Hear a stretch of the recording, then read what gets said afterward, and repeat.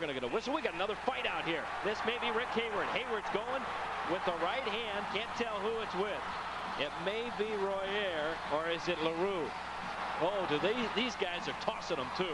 It's Gaetan Royer. And Rick Hayward now trying to get even, or trying to pull a hand free. They've got a good hold on one another. This is what, our third scrap here this evening? Yeah. Third fight? And Rick's a left-hander. This guy better watch out. If He's got a left there. Gaetan Royer may have picked on the wrong guy here. I think Casey's been wanting to go with somebody else. Yeah, he's been frustrated. Oh, Casey, he just dropped him with a left hand.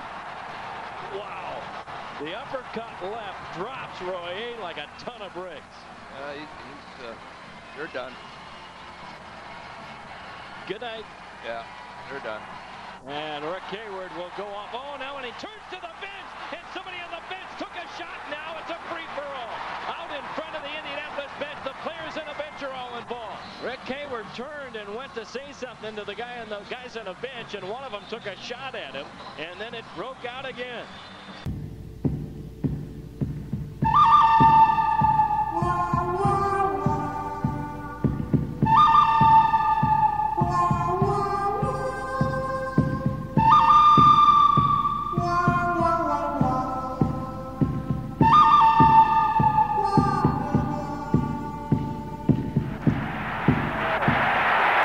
Nystrom's really getting some good right hands in.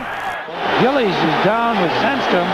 Somebody better help Sandstrom. Everyone must be held accountable for their actions. You cannot see your star carried out in a stretcher and do nothing about it. Oh my! Did Mick plant one on C-card? Wow! You can't put a bounty on a man's head. I just did. Spinning. Who's he going to go after? The puck drops and Baumgartner goes right to King, flashes him. But just a minute, Al Arbour has won 4 Stanley Cups, so don't start telling Al Arbour what to do, you and John Davison. Take care of Mason Tucker. Here's Franz Carlson.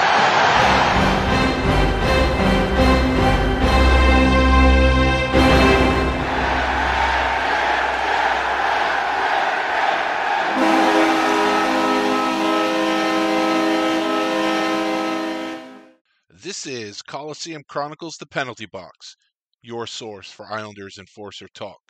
I'm your host, Joe Lazito. So welcome to episode 66, actual episode 86, part 2 of my chat with Rick Hayward.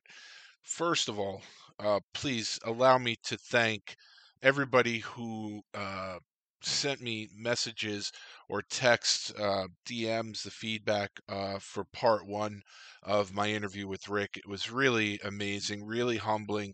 I really appreciate everybody who took the time to reach out. I keep saying it. Rick was an amazing guest, and just like Matt Carkner was an amazing guest, and everybody that came before these two guys. And the show really is nothing without the players. And like I always say, nobody's tuning in to listen to me. And I love getting the feedback. Really, it's humbling because I just I think Darren, fourth line voice Darren, always says it's nice to know there's someone listening on the other end, and it really is. And like I said, for those of you who reached out and sent me some feedback on part 1 of the Rick Hayward episode, I really appreciate it. And as I always say, the feedback from the family, I mean, that really is when it hits home, because family, friends, ex-teammates, these are the people that know the guests better than anybody, and especially family. And when you get feedback from family, it really, there's nothing better, because family will know if you're full of shit. And the fact is that I was really fortunate enough. I had a nice conversation with Rick's daughter, Bianca, his son, Bo, his sister, Jackie.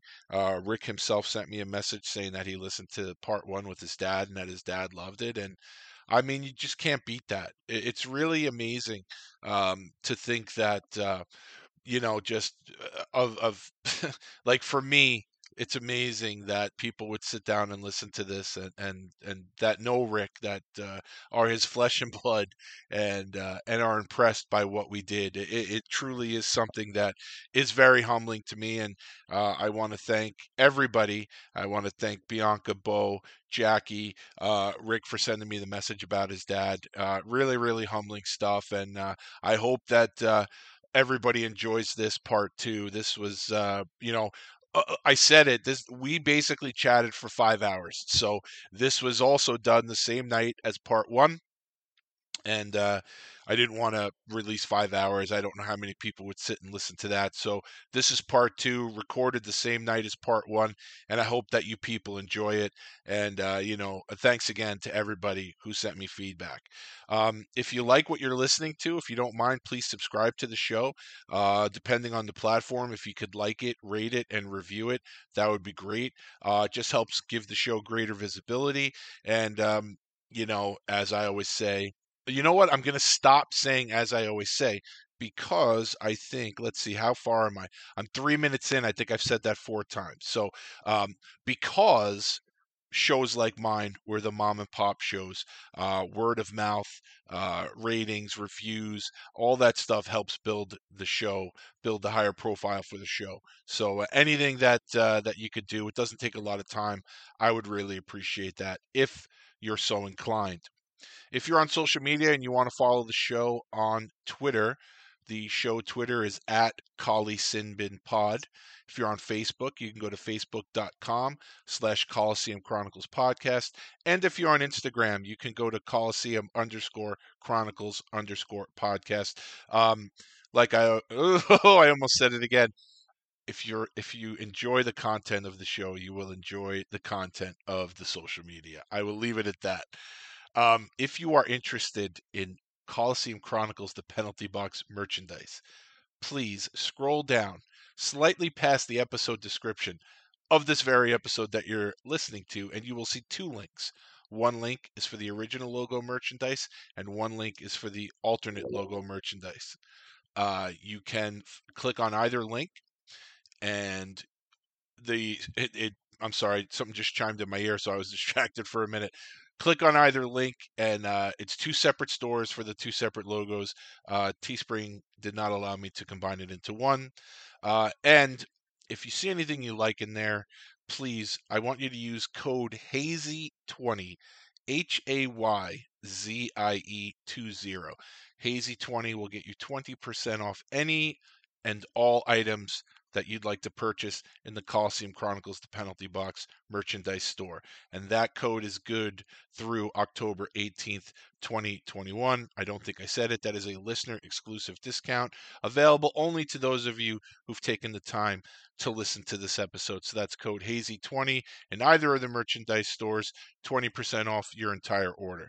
And if you like what you see in the merchandise store, that's because the logo is phenomenal, drawn by local Long Island artist Joe Marisic.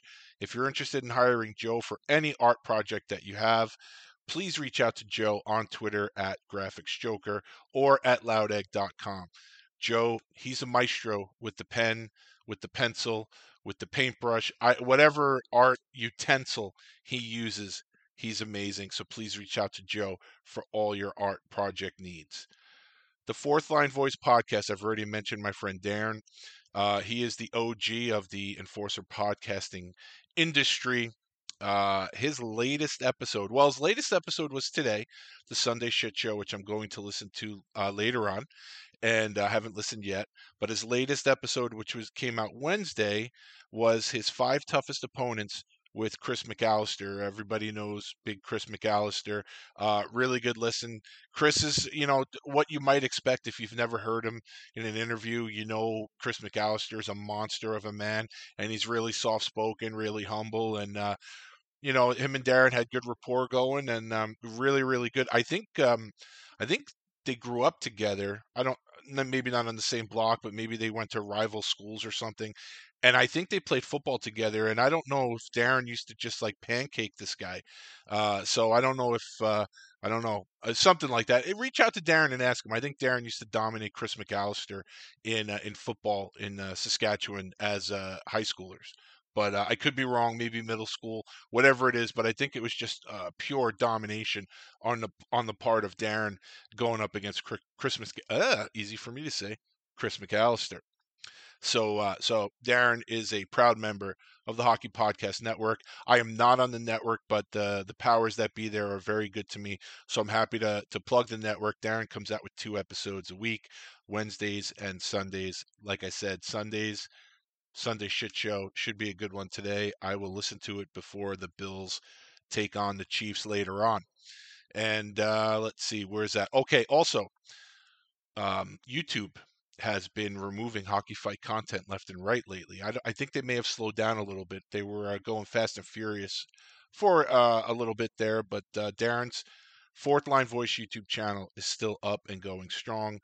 Make sure you check that out. I believe he's up. He's definitely over 2,500, maybe 2,600 at this point. If you have watched the Hockey Fight on YouTube, chances are it has been on the Fourth Line Voice YouTube channel. All leagues, all players, handy dandy search function there for you. So you want to go in and put in a name. I don't think he has any highlights of him pancaking Chris McAllister, though. He might have to upload those next. Excuse me. See, I don't have any water with him. All right. Fight for Fighting podcast with Alec down in Florida, dubbed Part-Time Oli. Sorry, Alec. I love that. That is tremendous. Alec did not have a new episode this week, so take this opportunity to check out his back catalog. Some really, really great guests. His latest episode that is available was his Facebook Live episode with British sensation John Searson. That was a good one. John's a good dude. Alec is a good dude, so it was a fun conversation to listen to. And that conversation took place on the Enforcer Appreciation page on Facebook. So Facebook has all these groups. There is no shortage of Hockey Fight groups, Hockey Enforcer groups. I think I'm a member of maybe 7 or 8 of them. The Enforcer Appreciation, I think, has the most members, but I'm not sure. I can't say that for sure, but I think so. And Alex started it, I think, a few years ago. I think it's well over 13,000 members. So if you're not a member of that group, you may want to check it out. Also, I say it every week. I'm going to have to check in with my pal Bobby Longgrass, but check out the Bucket Drop podcast. Now I have to say I'm not sure if he's coming back or not because we are mere days away from the start of the NHL season. He has not put out any content, so I will continue to pester you to check out his show until he tells me otherwise, but I will definitely have to reach out to Bobby this week and find out what the status of the Bucket Drop podcast is. But check out his back catalog, and I will keep you posted. So, as regular listeners or friends of mine know, I do collect game used gear from hockey players, hockey enforcers, mostly centering around the Islanders. And I'm going to hammer you with this every week until I track it down. Somewhere out there is an Islanders number 48, most likely with the name on back removed. Excuse me, I'm so sorry. Dean Ewan game-worn jersey that he wore probably in 1 or 2 training camps with the Islanders, wore in some exhibition games with the Islanders. I've posted a picture of him fighting David Maley from the Coliseum. That's the jersey. So it's a white number 48. I'm trying to track that down. If anybody on here has any leads, please let me know. But it doesn't just have to be Dean Ewan stuff, although that is always a top priority. My guest today, Rick Hayward. Anybody out there has any game used items of Rick? I would love to add him to the collection if you're looking to trade or donate, so to speak. I'd love to add some stuff. Rick will laugh at this because he told me about something he gave away to a couple of fans one night, and I almost threw up. So it was a very funny story. I will say that, but that's Rick's story to tell. Nothing obscene. It's nothing obscene, but it is. It's pretty gross. So I don't want any of that stuff, Rick. No thanks. But yeah. So any items, sticks, helmets, gloves, jerseys of anyone that has played for the Islanders or their affiliates. If you have something you're looking to get rid of, reach out to me. Maybe it's something that we can work out. I would appreciate that. So I have a few talking points this weekend that I would like to bring up before we get to part 2 of my chat with Rick Hayward. First and foremost, for my Canadian friends, I want to wish everybody a happy Thanksgiving. For dual citizens, you got your first Thanksgiving, and then you get your American Thanksgiving next month. So happy Thanksgiving to all my Canadian friends. And to my Italian brothers and sisters, I want to wish everybody a wonderful, wonderful, happy Columbus Day, not only to my Italian brothers and sisters, but also to everyone who's offended by Columbus. I want to wish you a happy Columbus Day as well. Happy Columbus Day, everybody. That, of course, is Monday the 11th. And, well, I believe that's also Canadian Thanksgiving is Monday the 11th. But happy Columbus Day to my paisans. And, and if you're offended, especially happy Columbus Day to you as well. Happy birthday. Today is October 10th. Happy birthday to the legend, Bob Nystrom. I mentioned a couple episodes ago that I got to meet Bob. Hopefully the wheels are in motion where I can get him on the show. Sent him an email this week. I haven't heard back. I don't exactly know how active he is on his emails or whatever, but I don't know if he has a secretary, whatever, but an email was sent this week. So hopefully the wheels will be in motion. But the legend, Mr. Islander Bob Nystrom, his birthday is today, October 10th, and happy birthday to Mr. Islander. Earlier this week, Andrea and I went on a tour of the new UBS Arena, and oh my God, that place is unbelievable. I mean, it's going to be unrivaled. I mean, I haven't been to a lot of the newer arenas that have been built in the NHL in the last few years, so I really can't compare them. But wow, this place is going to be, I mean, palatial. Maybe that's a good adjective for it, but it's going to be unbelievable, and I can't wait until everybody gets to see. I can't wait to see it finished. I mean, it's just, I keep saying unbelievable. It is absolutely phenomenal, and I can't wait for opening night. It's going to be absolutely amazing. My wife, I think, posted pictures, and she may have tagged me on Facebook. So if you check my Facebook feed, you'll see some pictures of me with the orange vest and the construction helmet. So I guess basically all I needed was the cop, the cowboy, and the Indian, and I could start a musical band. I'd be the construction worker, obviously, but I look goofy, but that's okay. I don't know where to begin here. I just don't. It's something that if you listen regularly, it's something that drives me crazy.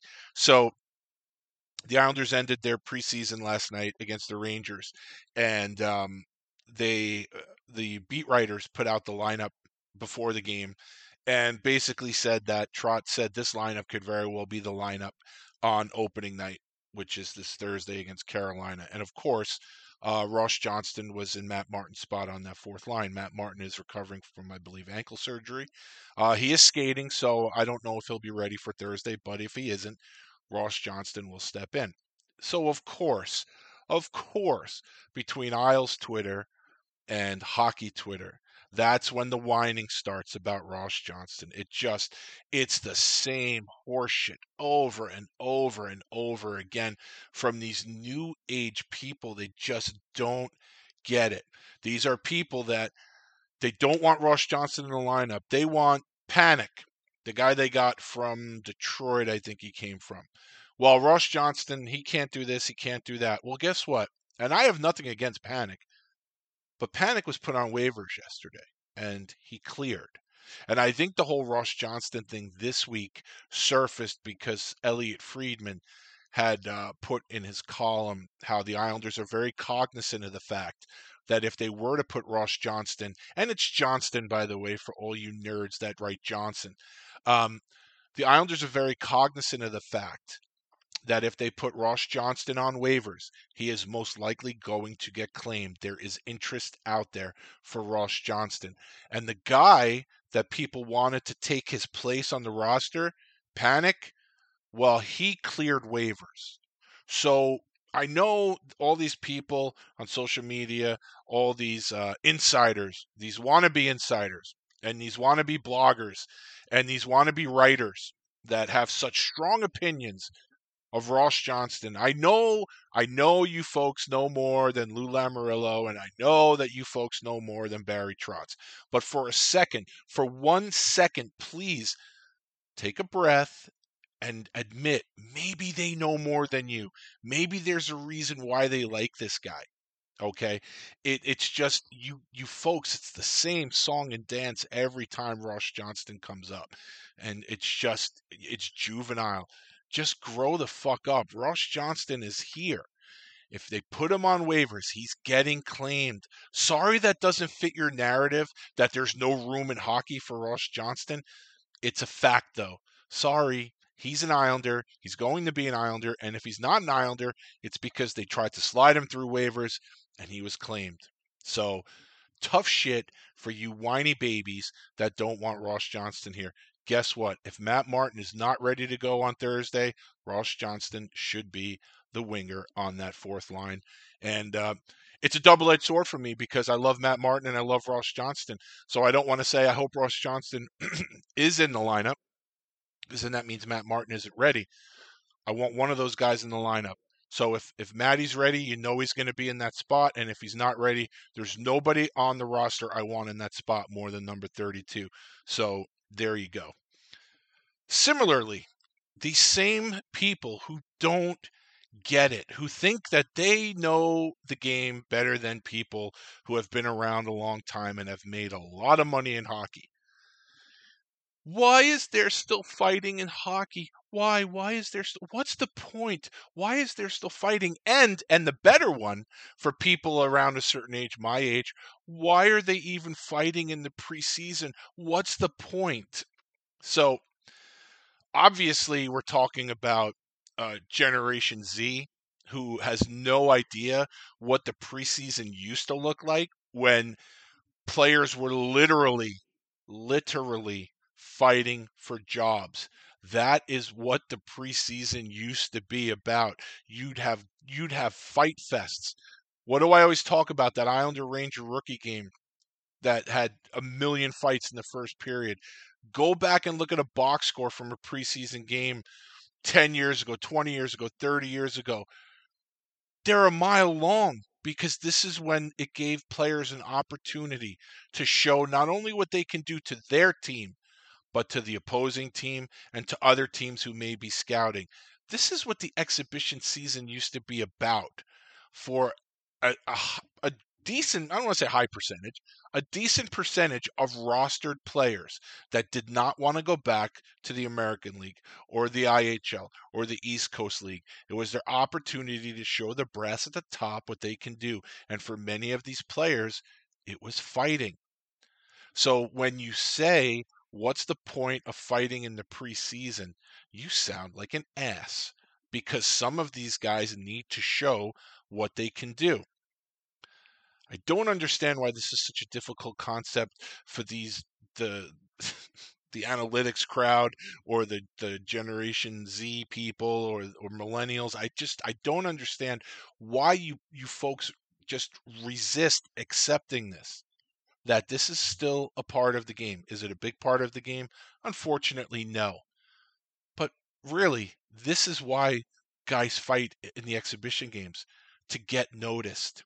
And if they play one game and they get their name on the score sheet, that's what they're supposed to do. And that leads me to the first installment of the 2021-22 Islanders/Bridgeport Fight Report. We have our first entry. It happened yesterday. And before the Islanders played the Rangers, the Bridgeport Islanders, which I'm never going to get used to saying, played the Hartford Wolfpack. And the first entry for this season was previous guest of the show, Mike Cornell, took on son of previous guest of the show, Danny Lacroix's kid, Cedric Lacroix. Now, Cedric, I believe, signed with the Indy Fuel, but I believe he's on a PTO with Hartford.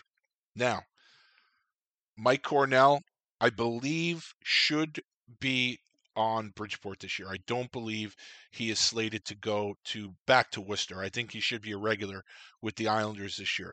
Cedric Lacroix, former Sound Tiger, also a former Sound Tiger, he needs to make an impression with the Wolfpack brass, the Ranger brass. So he played 2 games against Bridgeport. I know in the first game he got a cross-checking penalty. I don't know if the fight yesterday was due to any residual effects of the cross-check. I don't know how serious it was. It was just 2 minutes.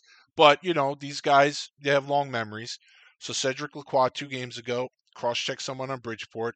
The next game, Mike Cornell and Cedric Lacroix dropped the gloves. So here you have 2 guys trying to impress the coaches that are right there on the benches that they're on, and the brass upstairs by doing stuff. I don't know if people have seen Cedric Lacroix play a lot. The guy's a buzzsaw. He's out there. He's like a maniac out there. He doesn't take a backward step against anybody, no matter how big they are, and he makes things happen. He's an exciting player to watch. It'd be great for him to end up in Hartford. Gertson was claimed by the Devils, so I don't know if the Hartford has any sort of presence down there. And Sweet Seti, as his social media name is, he would be a welcome addition to Hartford, especially because it looks like Bridgeport is going to have Mike Cornell this year. They're going to have Seth Helgeson this year, and they're going to have Andy Andreoff this year. And I don't know about the other teams in the division, but if Bridgeport's going to carry 3 guys that can and will drop the gloves, Hartford needs somebody. And Cedric will make things happen out there. So this is also something to lend credence to my argument why there's fighting in the preseason. It doesn't matter the level. People are here to make an impression. So kudos to Cedric Lacroix and kudos to Mike Cornell for doing what they have to do to make an impression. Finally, with the season starting on Thursday, I know the one thing everybody has been waiting for is my Stanley Cup prediction.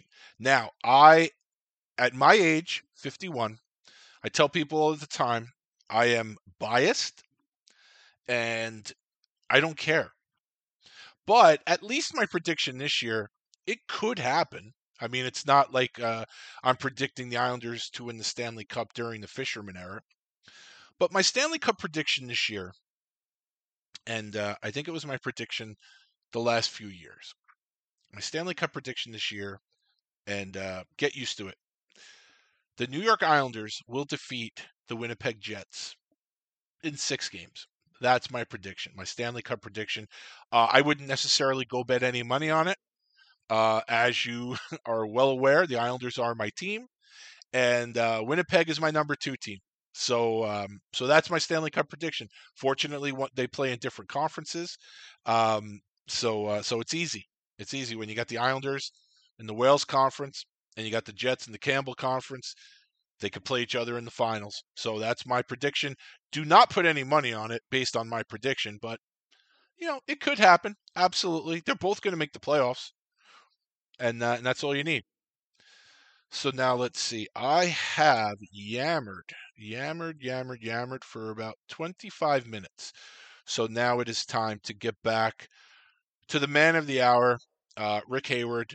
I hope you listened to part 1, and I hope you enjoyed it, because I know you people are going to enjoy part 2 right now with Hazy, Rick Hayward. How'd you end up signing with the Islanders? Well, so LA, like I told you before, had New Haven and Phoenix in their farm system, right? So they had to get rid of, they were getting rid of one of their farm teams that year. Mm-hmm. So this is all, I didn't know this. And Mark Peroni was my agent. Anybody that had 1 year left on their contract got a termination contract from LA that summer, because they had to liquidate 25 contracts, right? They had to get rid of 25 guys. So anybody eligible for a termination contract, which means you're allowed to go out and shop yourself until I think it's July 15th or something, or end of July, to any team in the league. Otherwise, if you're under contract, you're not allowed to do that. But when you're given a termination contract, you can either shop yourself or you can opt to play out that next year with the team you're with. Mm-hmm.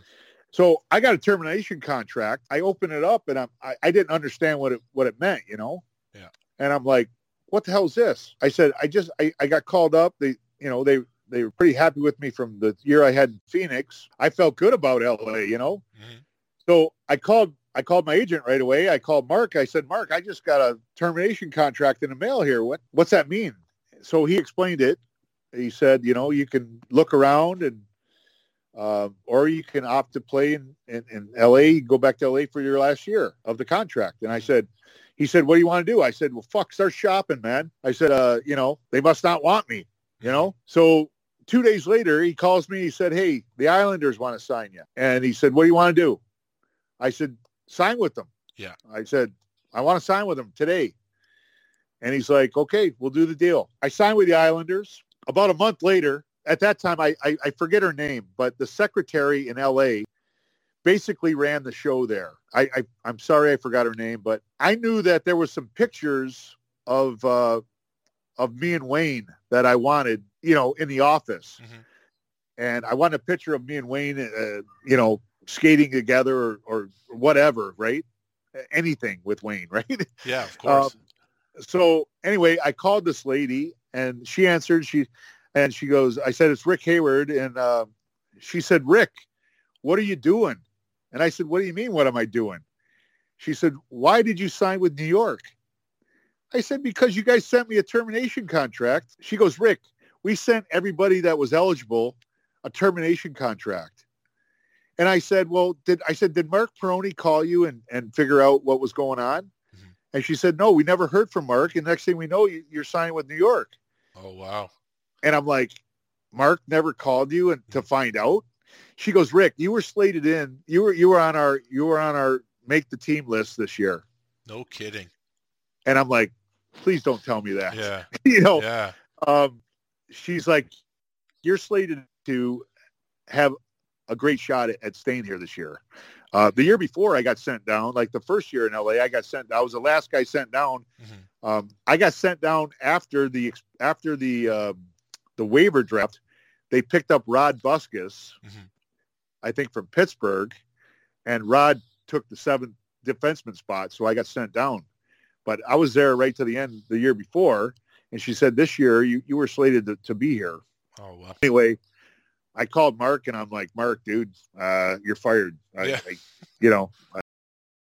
sorry, but you didn't call. And he said, no, I didn't call. I just started shopping. He said, you told me to start shopping. I said, well, I would figured you'd call LA and find out what's going on. Right. Like, right. Anyway, water under the bridge, Joe. Mm-hmm. Yeah. So that's how I signed. That's how I signed with New York. I signed. I had a termination from LA and signed with New York. Well, you get to training camp with the Islanders, and one of your teammates, that would be a teammate with you in Capital District, I reached out to a few of your old teammates there. Graham Townsend told me he said, ask Rick about the first time we fought in training camp, and he kicked my ass. He was one of the toughest guys I've ever known, and it was a pleasure and honor to play with him. So do you remember the first time you fought in training camp and you kicked his ass? Yeah, I do. Like I was, to look at Graham, like he's a towering big man, right? Yep. I saw him, and the first game was against his team, and we bumped each other behind the net, and he was doing his thing, I was doing my thing, and we got at it there. Yeah, I mean, it went well. Yeah. But I'll tell you, Graham is a class act, dude. Oh, yeah. Like this guy, the rest of that year, like everybody knows the stories about the shit he went through with his with the racism stuff and all that. Yeah. But I was so deep in his corner, man. I loved Graham, and I still do, and he's just a class act, and he's a wonderful guy, man. Yep. You also ran into Alan Kerr at training camp. I don't know. Did I run into? Was that Alan Kerr? That's what you said. Oh, I fought Alan Kerr in Winnipeg. Oh, okay. A couple years later, when I was in Winnipeg's camp, I fought Al. All right, so we'll put a pin in that until next season. So I did ask you. I ran into Mick. You didn't tell me that. Tell me about running into Mick. Well, I ran into him twice, actually. Okay. We fought twice, and we had a couple good fights there, boy. It was good. Yeah, well, he's the resident guy at the time, so why that not try guy, I'll yourself tell against you, the toughest? that guy, he was a busy human. He was a busy fighter, boy, and I appreciate him fighting me in training camp. He didn't have to do that at that point in his career, Yep. This is the part of the interview that I always like to play sort of name association, especially because this is the time you're with the Islanders. So I want to throw out some names. I want you to tell me any memories you may have of playing with them or just anything in general. So the first name I want to throw out is Dean Chenoweth. Yeah, Chinny was, he was a tough kid. He's one of those guys that, like a lot of us, injuries at bad times. I think Chinny had a lot in him. But he had some nasty injuries there and really held him back. But what a great guy. What a fantastic teammate and funny guy. And he was a Western boy, stick up for you. He's in your foxhole, right? So well, it was a pleasure playing with Chinny. Yeah, there's a bunch of Western boys on this list. Next one is Dave Chizowski. Yeah, Chizer was a funny guy. He could shoot the pill like crazy, man. Like he had an unbelievable shot. I think he was a first rounder, right? Yeah, he was the third overall pick or second overall pick, and in my opinion, they rushed him too soon. So yeah, I think he's one of those guys that got Jose Charbonneau type guy. Mm-hmm. They rushed him. Tried to maybe he wasn't ready mentally or whatever. Chiz had lots and lots of talent, and he got kind of lost in a shuffle there in New York, I think. Great guy. I loved him. Funny, awesome teammate, man. Yeah. Well, he's still funny, by the way. He's still a very, very funny guy. Oh, yeah. Yep. Another Western boy, Kevin Cheveldayoff. Yeah, Chevy was hurt a lot. He had the guy was 23 at the time, 24. He looked like he was 40, his knees were all tore up. He had lost a step because of his injuries, his knee injuries. Another first rounder, I believe, right? Yep. Yeah. And Chevy's a class act, always been. His wife is a wonderful lady. They're just a class act, those two. Someone you mentioned earlier, Dean Ewan. What do you remember about playing with Dino? Yeah, unfortunately, Dino was in his. I'm saying all these guys are injured. Like we had, seriously, we had lots of weird injuries in my time in New York, and the guys in New York, the island, were all hurt at the time too. It was crazy. Yeah, but Dino was in his one of those years where he didn't play much because he had just come off of wrist surgery. Yeah. And I don't remember if his leg was broke before I was playing with him or after. But yeah, Dean didn't play much when I was in Capital District with him. We lived in the same complex. He just wasn't around as a lot, I love Dino, funny guy, nice guy, great guy, and good teammate. But unfortunately, I never got a good feel for him as a teammate that played, because he just wasn't. And when he did play, he was, babying his wrist or because he didn't want to break it again. It was fresh off the injury, right? So I never got to see Dino at his top, right? So I really can't comment as a teammate. Yeah. Because I did play against him in junior, and I didn't play against him after that either. Right. So I never got to see Dean at his top. John Blum. Oh my God. John Blum is a treat, my friend. He's a Detroit boy, old timer. Like he was an older guy at the time. This guy broke his toe during the playoffs. He had to get his toe shot up. What do they call it? The freezing stuff. Every game he had to get his toe shot up before the game so he could play. And I'm telling you what, I don't know, Joe, if you've ever had a needle in your toe. Yes, I have. Yes. It is not pleasant, dude. Sucks. Hey, there's some players that had to get that shot in their toe, and they said, forget it, I'm not playing. Yeah. John took a shot in the playoffs every other day for however long we were in the playoffs, man. He's one tough son bitch, I'll tell you that. Yeah. Turbo, Dean Trebojevic. Another guy, man. He came in, and he blew his knee out. soon after he got there. And I never seen much of his playing ability because he got hurt.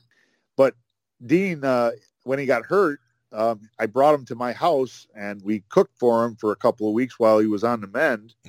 And he lived on my couch basically. And so I got to know Dino personally very well, and very, very funny guy. And he used to love to do Randy Savage, the WWF Randy Savage shit, man. It was hilarious. Well, if you remember the Newlywed Game where they would ask the one spouse a question and then the other spouse had to match up the answer. So it's funny that you said what you said, because when I reached out to Turbo and I asked him about what he remembered about you, he said, I just have to say he was a good teammate that stuck up for his players big time. Off the ice, he loved a good laugh. He was the first one to take me to his home for a meal during the year. That was a cool thing when you live in a hotel during the year. And Turbo was a recent guest on the show, and he was kind enough to do his Macho Man imitation, and it was spot on. Yeah, spot still on. Doing it. Yeah, he was great. That's awesome. He still got it in him. So. Oh, yeah, man. He's a good kid. Yeah. So, all right. So before I ask you about the final name, I'm going to tell you what he said first and see if you remember it. So Wayne Doucette, another recent guest of the show, he said he's not sure what he did, but he got you really good on a prank. And when he came out the next morning, there was a dirty diaper on his windshield, and it was pretty gross. Do you remember what he might have done that you retaliated with a dirty diaper? I really don't. I don't remember. Okay. Deuce was famous for wearing cowboy boots and having no pants on by the end of the party night.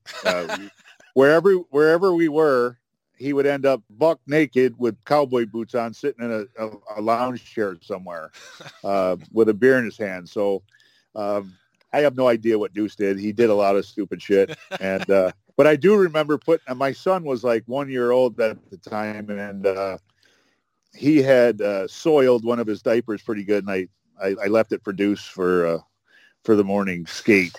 Well, you probably got the better of that prank off, I guess, Right. He did remember also that you sang Born in the USA at the Christmas party, at karaoke, and he said that you were always joking around and prancing around. So that's what he remembered about you. Oh, well, that's cool, man. He was a great teammate, man. Yeah. When I asked Dean Ewan what he remembered, he said the one thing that stands out, and I don't remember I don't know if he said who it was against, but he said there was a game you guys played, and I think he said the air conditioner or the compressor broke, and you guys were basically playing in fog, and he remembered you scored a goal like from the other blue line. Do you remember that? I do, man. That was crazy. I remember the play exactly. I was skating up the ice, and like the fog, like you could hardly see your own hands, and I said to myself, hell, I'm going to take a shot on net. There's no way the goalie can see me. And I shot the puck from probably just inside my own blue line. Mm-hmm. And I waited, and it scored. It was crazy, man. That was nuts. Yeah. Yeah. That's what he said. He remembered that. So I can't even imagine if you're shooting and the goalie can't see. They're kind of like sitting ducks out there. Oh yeah, it was nuts. Like they should have called the game, but they hadn't yet. So I said, I'm going to take a shot on that. What the hell? Oh yeah. How'd you like playing for Butch?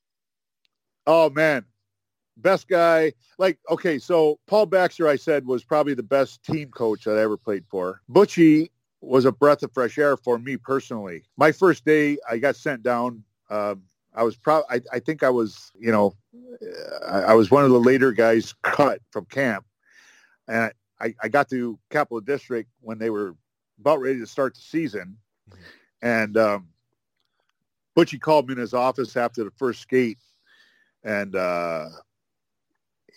he's like, I didn't know what to expect, like I'd watched him throughout his career and whatnot. We were big fans.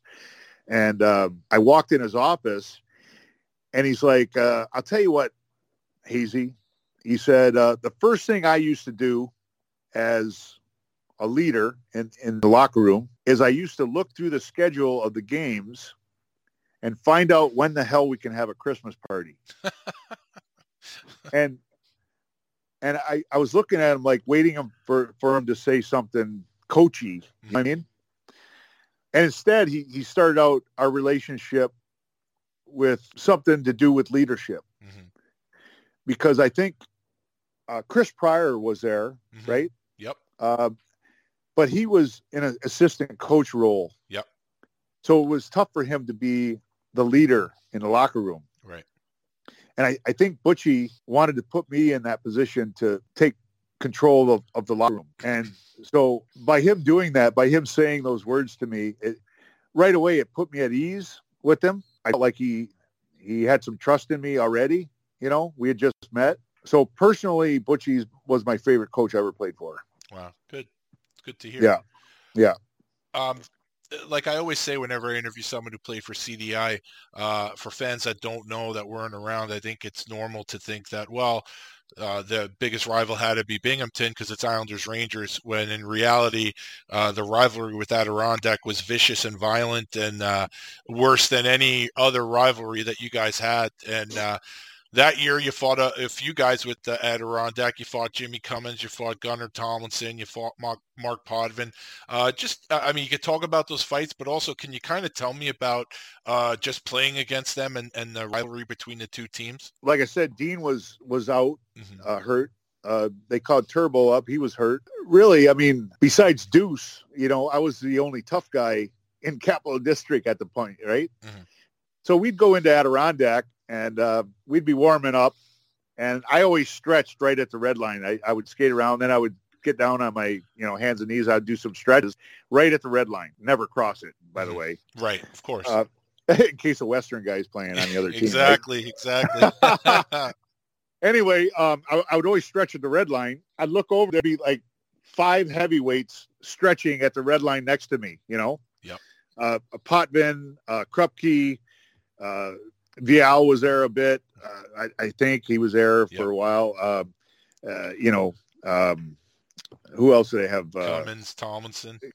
Tomlinson, Cummins. I mean, and they would all stretch right next to me. You know, McCurdy was there. Not McCurdy, but Primo. And I'd look over and I'd say, okay, boys, who's up first? You know, who's up first tonight? Oh my God, it was a nightmare. But so I'll tell you one funny story. Bob Wilkie was there, and I don't know if Bob was tough. I don't know. I don't. He didn't remember. have the reputation. Yeah, like he didn't have a killer reputation or nothing. He wasn't like a that tough. I don't want to say anything bad about him. I don't know him, you know. But at the time, I didn't know who he was. Right. Anyway, there was a trainer that Adirondack would lend visiting teams, and his name was Donnie Woods.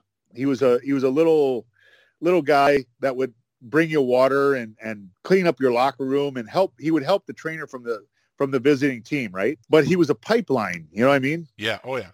Donnie Woods was a little pipeline, so he would come over, and he became my best friend for some reason. We just hit it off, and I loved the little guy. But anyway, one game I wasn't playing, but I was going out warm up. I was going to warm up. But I was hurt and I wasn't playing. There was a rumor going around that I was going to start a brawl in the warm-up because I wasn't playing. So Donnie comes to me about 15 minutes before warm-up, and he says, Rick, he said, and was Barry Melrose the coach then? Yep. Yeah. So he said, Rick, Barry has told Bob Wilkie that he's responsible for you in warm-up. Really? Oh, yeah. And Bob Wilkie wasn't playing either. So he was in the warm-up and wasn't playing either, but he was responsible for me. So if I started something, he had to jump in and fight me. So none of his regular guys get kicked out, right? Yep. Anyway, I go out in the warm-up, and I'm eyeballing Bob Wilkie the whole warm-up, right? Skating around, eyeballing him. Everybody goes off the ice in warm-up. Everybody. Now it's me and Bob Wilkie skating around in our own zone, right? So like I skate to center ice and I stop right at the dot at center ice, and I'm looking at him. I'm staring him down, and he comes over to me, and I said, Bob, you want to put on a show here? What do you want to do? And he's like, fuck you, AZ, I'm out of here. Oh my God, it was funny. You had no idea that Donnie had squealed him out there. Well, it makes sense if he wasn't playing, but in terms of their roster, there's probably 10 guys I would have put in charge of you before Bob Wilkie. But I guess since he was also a scratch, it made sense. Yeah, right. He was like the sacrificial lamb, I think. So anything memorable about those scraps with Jimmy Cummins, Gunner, or Potvin? Anything memorable about those? Yeah, Potsy was always tough. He kind of got on me there. I didn't. He was quick. He was quick when the fight was going to start. You had to be ready. Because he was a quick guy to get the gloves off and get going. Mm-hmm. With Jimmy Cummins, he was young. He was just learning the trade, and he had come out of college, I believe. Yep. So we had a kind of a quick fight there. I hit him with a good one, and it didn't end well there for him. But he became super tough, man. But those are the lessons you learn, right? Mm-hmm. That's how you become super tough by getting. So Kirk Tomlinson was very, very, very tough. Tough kid. And I really didn't know him too much. Mm-hmm. But anyway, I had a thing with Daniel Shank, and Dan Shank's on their bench. Anyway, I was standing next to the bench, and Shank's lipping me from the bench, as he always does. Yep. I became friends with Dan after we played together in Germany at the end of our career. That's a great story too, by the way. Okay. Anyway, he was lipping me, and he said, "Hazy, I got somebody for you, man." And he points at Tomlinson, and so 2 shifts later, on cue, we went ahead and did our thing. But that was a super good fight, man. That lasted a long time, and it was a good fight. He's a technical fighter, and he throws hard punches. He's a smaller guy. I think he's probably 5'11" or something, 5'10", and he could throw some bombs, boy. So how did you end up with Winnipeg? With Winnipeg, I think I just started right with Winnipeg. There was a scout that was watching. He was their East Coast scout, McCreary, I think his name was. Mm-hmm. Scott McCreary or John McCreary, something like that. But anyway, he basically talked Winnipeg into signing me. He got me signed by Winnipeg. So this is the training camp where you and Alan Kerr locked horns. I erroneously thought it was the Islanders, but what do you remember about the scrap with Alan Kerr? Well, I don't know that Alan knew of me, of anything of me, but he was on a line with a couple Russian rookies. They were coming down on us 3-on-2. And the Russian rookie went off sides. After they blew the whistle, he shot the puck.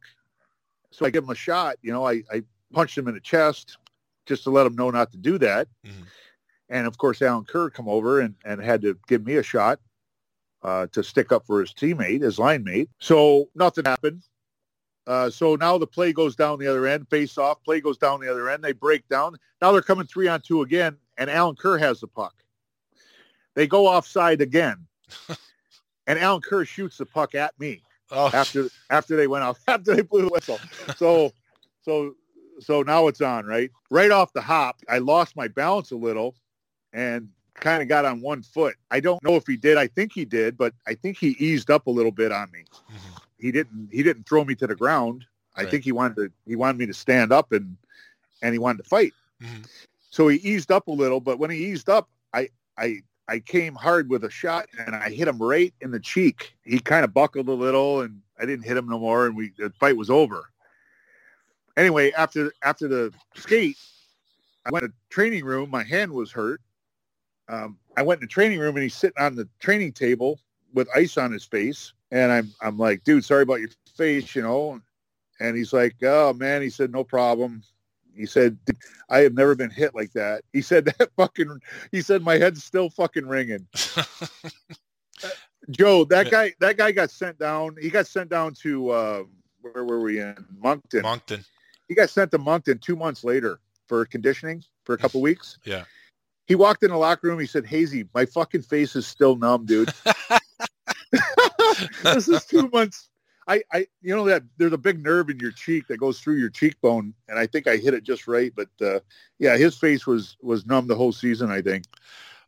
You had a pretty tough squad down there in Moncton. One of the guys, Scott Levins, who you had actually fought the year before when you were with CDI, he was there. Craig Martin was there. Rob Murray always liked to stir the pot. Oh, yeah. Kersey was there. Dallas Eakins.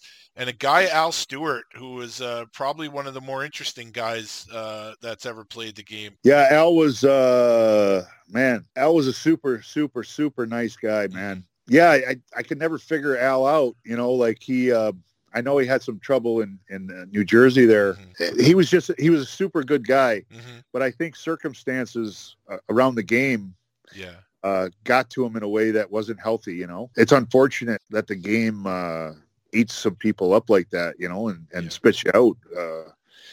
But, you know, I don't know what Al's doing now. He was a terrific teammate and a terrific guy, and you know, I loved every minute of being his teammate. I could never figure out where he was, you know, like where he was coming from. Sometimes he was a tough hombre, boy. Yeah. He would fight anybody and all night long, whatever. Yeah, he was tough. Any memories of Martin or Scott Levins? Yeah, Levy was a tough man. He was a big dude. He had a great fight in training camp that year. Mm-hmm. I forget who it was against. Maybe Craig Cox. But anyway, they fought for all night, it seemed. They had a great fight. Yeah, Levy was a great guy and tough, a big man. And Marty was a great guy, too. We ended up putting boxing gloves on in the locker room that year, and we boxed. And we had a good time doing that, and the boys enjoyed it. So, yeah. Actually, when again I had trouble with the coach there, it was Robbie Laird. Mm-hmm. Really weird story. Like when I was so we were in training camp in Winnipeg, and I was having a great camp. But the year before in New York, I had blown my back out and I had back surgery. I was petrified that summer that I wasn't going to be able to play anymore, right? Mm-hmm. So I worked out like a fiend. Like I worked out like crazy. I was in the best shape I'd ever been in. I went to training camp in Winnipeg in top shape. We had Winnipeg, Murray Eves was there in Winnipeg. Mm-hmm. And this guy was a triathlete, right? Like he was in shape like nobody's business. He did triathlons in the summer. My scores, my physical fitness scores that we did, I was second to Murray Eves. Wow. At that camp, out of everybody at camp. Mm-hmm. So at the end of a session when we're on the ice, I didn't know. So I was brand new to Winnipeg. I didn't know the coach in Moncton. I didn't know anything about anybody, right? Mm-hmm. This guy skates up to me. We're right at the end of practice, and we're getting bag skated. So everybody had different colors jerseys on. So when they yelled your color, you had to do 2 laps. Okay. And then when they yelled your color again, you had to do 2 laps the other way, right? And it was a bag skate. Like you would skate for 2 laps and then you'd have 30 seconds off and then skate again, right? You're winded. You're out of breath. So this guy skates up to me when I'm coasting, which only lasted for 30 seconds. Mm-hmm. And he's like, "Hey, Rick, I seen the scores, the test scores." He said, "Man, you're in great shape, you know?" And dude, Joe, I was so winded. I blurted out to him. I said, yeah, I said, "I worked my fucking ass off this summer, you know?" Mm-hmm. And the coach who was running the drill yelled my color. So I took off skating, right? So now this guy thinks I'm a smartass, or he thinks I'm an asshole, right? Right.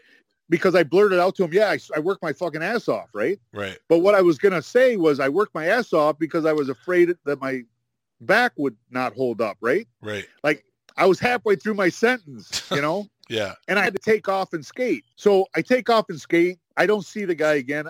Now the whistle blows. The practice is over. I'm looking everywhere for this guy.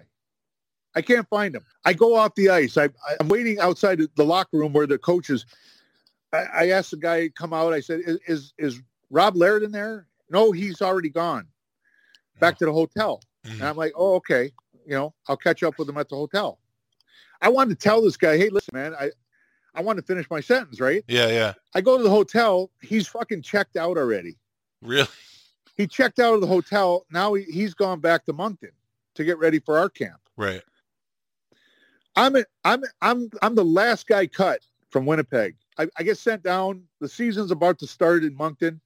I walk in my first morning, first guy at the rink. The trainer walks up and said, Rob wants to talk to you in the locker room. Or in the coach's room. Rob wants to see you in the coach's room. Mm-hmm. I said, okay. So I walk in there, right? Pretty comfortable, pretty relaxed. And I'm going to tell him the story, right? Mm-hmm. I'm going to tell him I never got to finish my fucking sentence with you, right? He points at the board behind his head, and there's names. All the guys' names are on this board. It's a depth chart, right? He goes, you're number 9 on the depth chart here. Number 9? Yeah. Yeah. I'm behind the trainer. What the fuck? And I looked at him and I'm like, what? I said, Rob, I just got sent down from Winnipeg. Like I was the last guy cut. And you're telling me I'm number 9 on the depth chart here in Moncton? He's like, yep, that's where you're starting. And he said, that's it. That was it. That was it. That was it. That was our meeting. Wow. Out the fucking door, dude. Oh. Unfortunately, copped an attitude there too. And it didn't go well. Mm-hmm. So I stayed there, you know, I played, you know, I don't know how many games, maybe 35, 40 games, whatever. Actually 47. Okay. 47 games, yep. But I sat out 10 or 12 games or something, right? Like healthy scratch. Wow. And it was very apparent that the guy didn't like me, you know? Yeah. Mm-hmm. And Dallas Eakins was a good friend of mine. We played in Cincinnati together. Mm-hmm. Dallas was like, I don't know what it is, Hazy. That guy really don't like it, you know? Like I actually called Dave Hansen, who was the general manager of the Capital District Islanders. Mm-hmm. Yep. And I said, Dave, I'm in a bad situation here. I said, do you guys want me to come back to Capital District? I said, if you can swing a trade, I want out of here. Like I can't take this place no more. I can't take this guy. And it was illegal to do, right? Yeah. But I wanted to get out of there. So that day we were playing a game, and I was a healthy scratch. Mm-hmm. And it was like the second or third game I was a healthy scratch on this road trip, and I was fed up. So I grabbed Craig Martin, mm-hmm. and everybody going to the bus after the pregame skate, and I was the last guy. Me and Marty were the last guys, and Robbie Laird was in the coach's room waiting until we were all out. Mm-hmm. So I took Marty and I pulled him to the door. I said, Marty, I want you to listen at the door. I said, if you hear a ruckus in there, I said, come in there and save us, right? Because I'm going to fuck somebody up, right? Mm-hmm. Anyway, I opened the door and went in. Robbie was sitting at this little desk, and I grabbed the desk and I started shaking the desk and kind of pushing it toward him. Mm-hmm. And I was like, dude, like, what's going on? Like, I'm not the fucking 9th guy here. Yeah. Like, what's going on? I said, I want to be moved. I said, I need to get out of here. Like, you don't like me. I don't like you. This isn't good for the team. Get me out of here. Right. Anyway, Marty didn't have to come in, but he's ready to. Yeah. So I went to, I got traded back within 2 or 3 days. I got traded back to the island, mm-hmm. to Capital District. And actually that the scout that had got me signed to Winnipeg called me the next summer. And he said, Rick, when you left Moncton, he said, I was fucking pissed at you, you know? Mm-hmm. But he said, I've talked to a couple of guys since then. And he said, I want to apologize to you, man. I didn't know you were being treated shitty there, you know, like mm-hmm. Shitty as you were. Yeah. And he said, I want to apologize for that. I didn't know what was going on, or I would have tried to intervene or whatever. And I said, hey, man, it is what it is, you know, whatever. Mm-hmm. But I appreciate him calling and sharing that, you know. Now, just keeping with the theme of the Capital District and Adirondack rivalry, your first game back with CDI, you ended up matching up with Darren McCarty. Do you remember that one? Oh, yeah, that was a good one. Richard Crom was one of the favorite guys I ever played with. Mm-hmm. I love Cromer. And McCarty took a run at him and basically bent him in half over the penalty box boards. Cromer was so damn tough, and he didn't show anything, but it was a cheap hit and a overzealous hit, basically. So that's what prompted that fight. I went right after McCarty, and I think we squared off right at center ice, and like that one's on the internet. Anybody can watch that and judge for themselves. But what's funny, after that fight, like I hit McCarty, I hit Darren probably 7-8 times right square in the face, and we got in the penalty box, and I looked down at him, and I'm expecting maybe a bruise or a cut or something. He didn't have a scratch on him. And I'm thinking, what the hell? I must throw, I'm throwing pillowcases here, right? I was like, he don't have a bruise? What the hell's going on? He had that young skin at the time. One funny story. Dean Chanel had a fight. I think it was at night or anyway, it doesn't matter which night it was, but who did he fight? He fought. Is that the night he fought Bugner? Bugner, yeah. Yep. Man. He was doing well. Off the hop, he was hammering him left, and Boogs threw a bomb and landed right on his chin, right? Yep. Chinny went down. I was on the ice. I skated over and I grabbed Chinny and I picked him up, literally picked him up. And I'm like, Chinny, you okay, man? Yep, good. And I put his arm around my shoulder so I could hold him up, and he was ambient all the way to the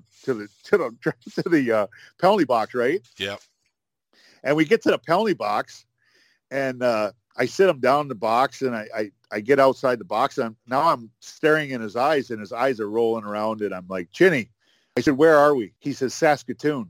And I said, well, and I look over at the bench, and I give the trainer the old, come on and get this guy. Yeah, yeah. So right then, Chinny puts his hand up. He puts his left hand up, and his pinky on his left hand is pointing the wrong direction. Oh shit! It's like 90 degrees at his second knuckle. It's 90 degrees, and it's pointing backwards. Oh wow! And he's staring at it, and he's like, "Hazy, that's not normal." And I'm like, "No, Chinny, that's not normal, bro." Oh God! I can picture him saying that too. I can hear his voice saying it. Oh, yeah, he's looking at it. He's like looking sideways, and he goes, Hazy, that's not normal. Nope, that's not. Oh, God.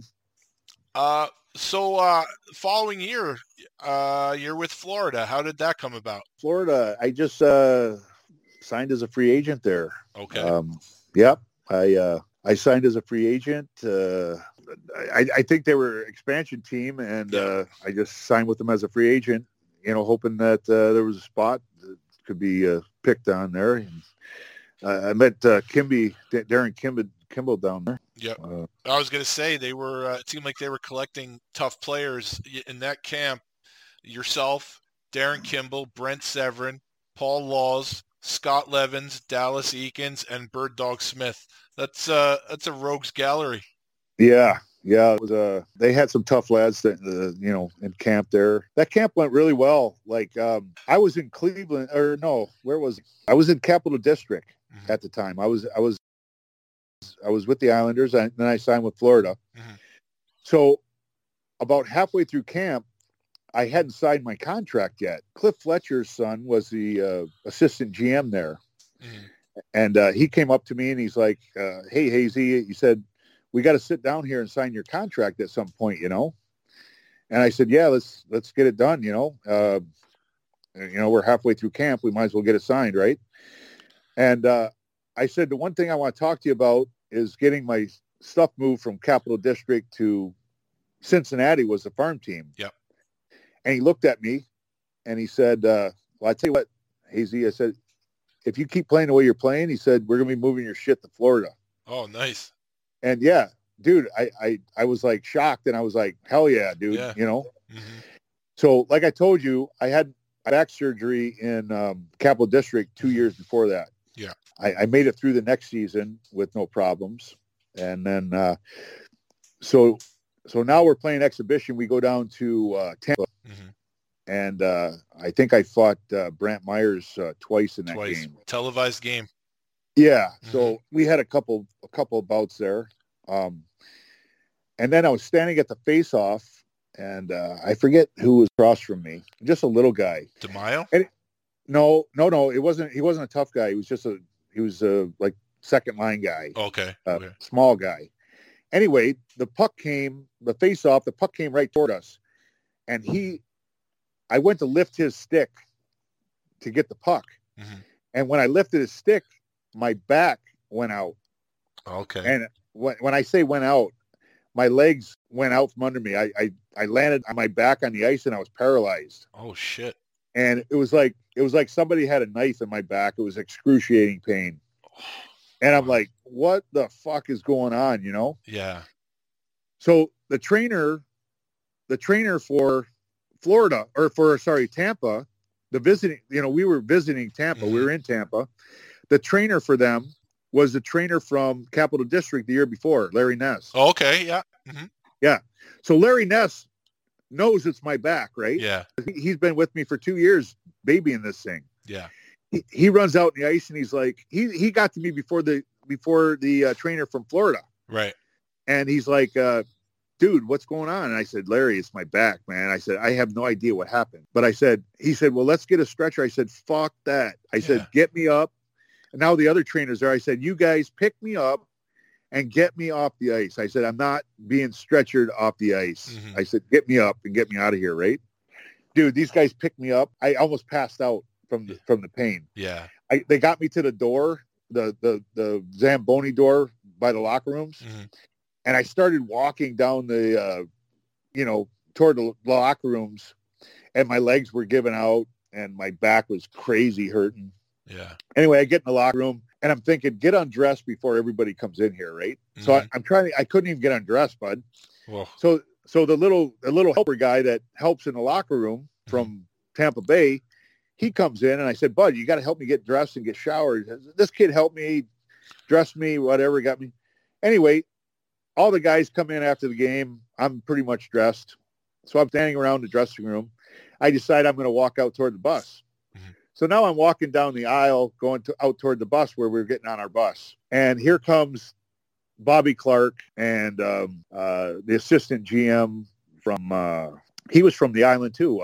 You took Bill Torrey was there at the time, wasn't he? Yeah, it was Bill. Yeah, yeah.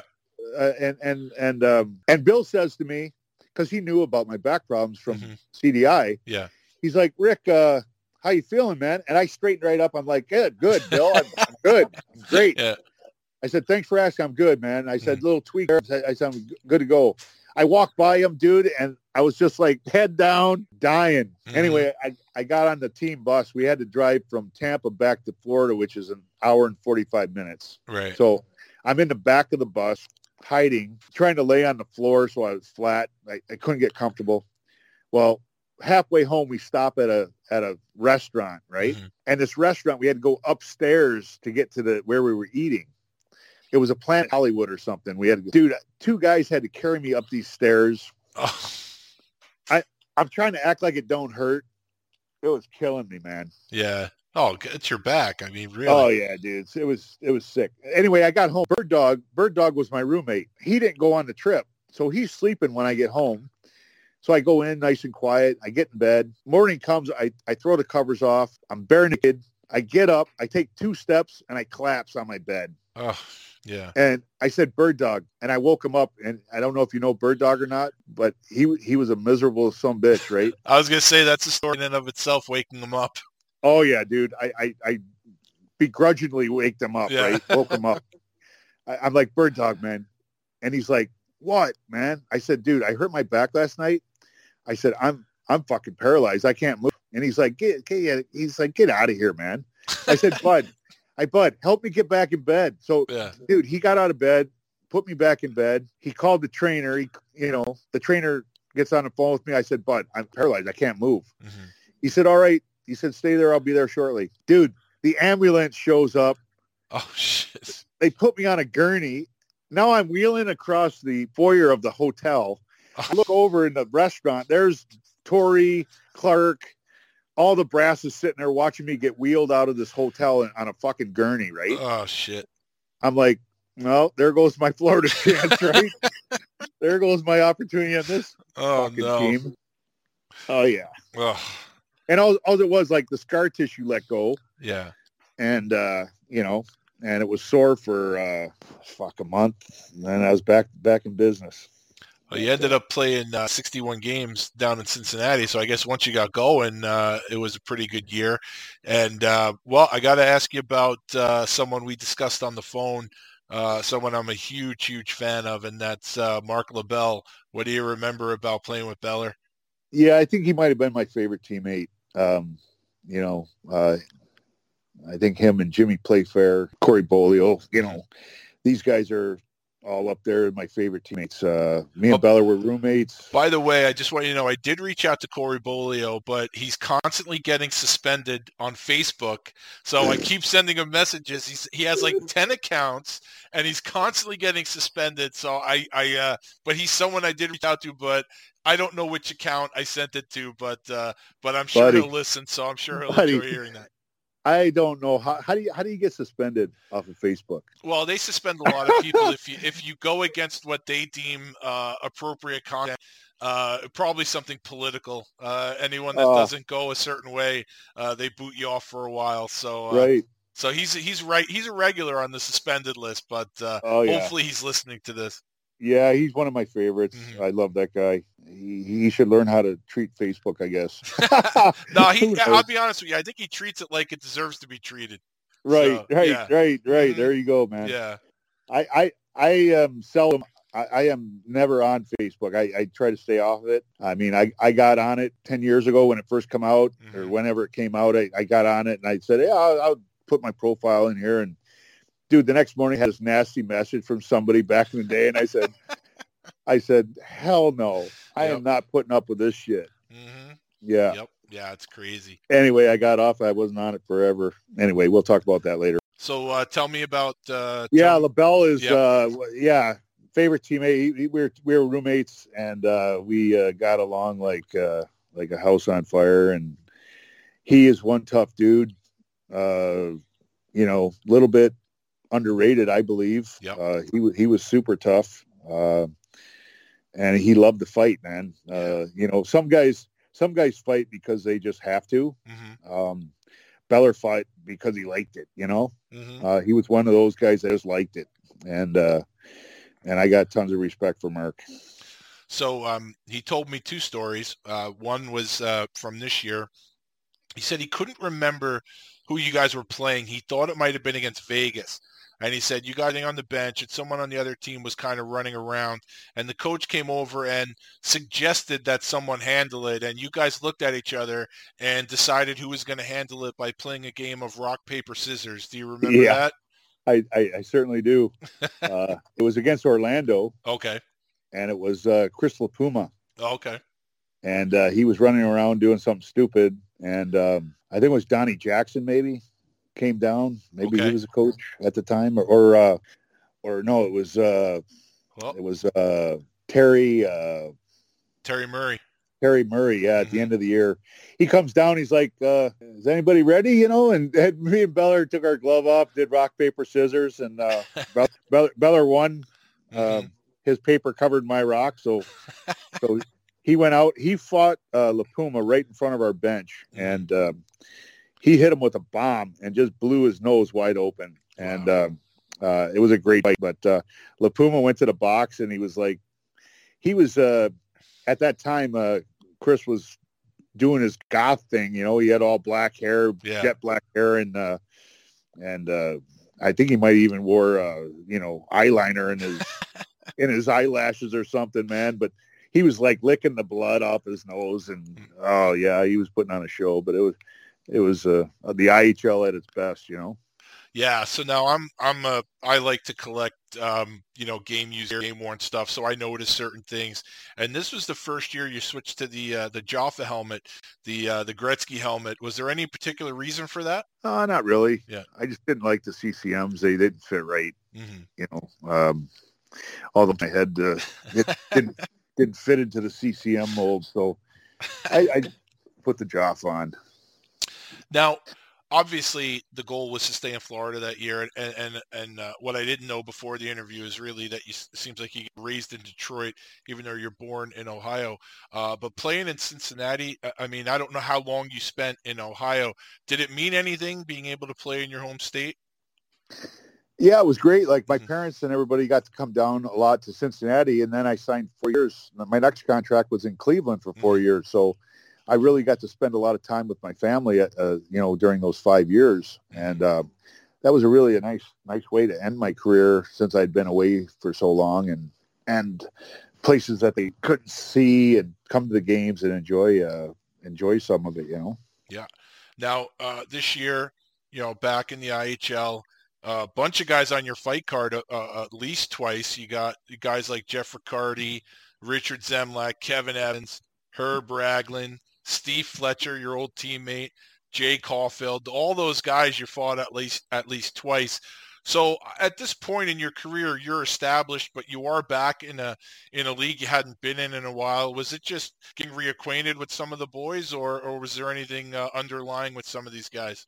There was never anything underlying. Mm-hmm. Sometimes the second fight with somebody, something happened that makes that happen. But initially, I think, Joe, looking back, I always try to play the game hard as possible,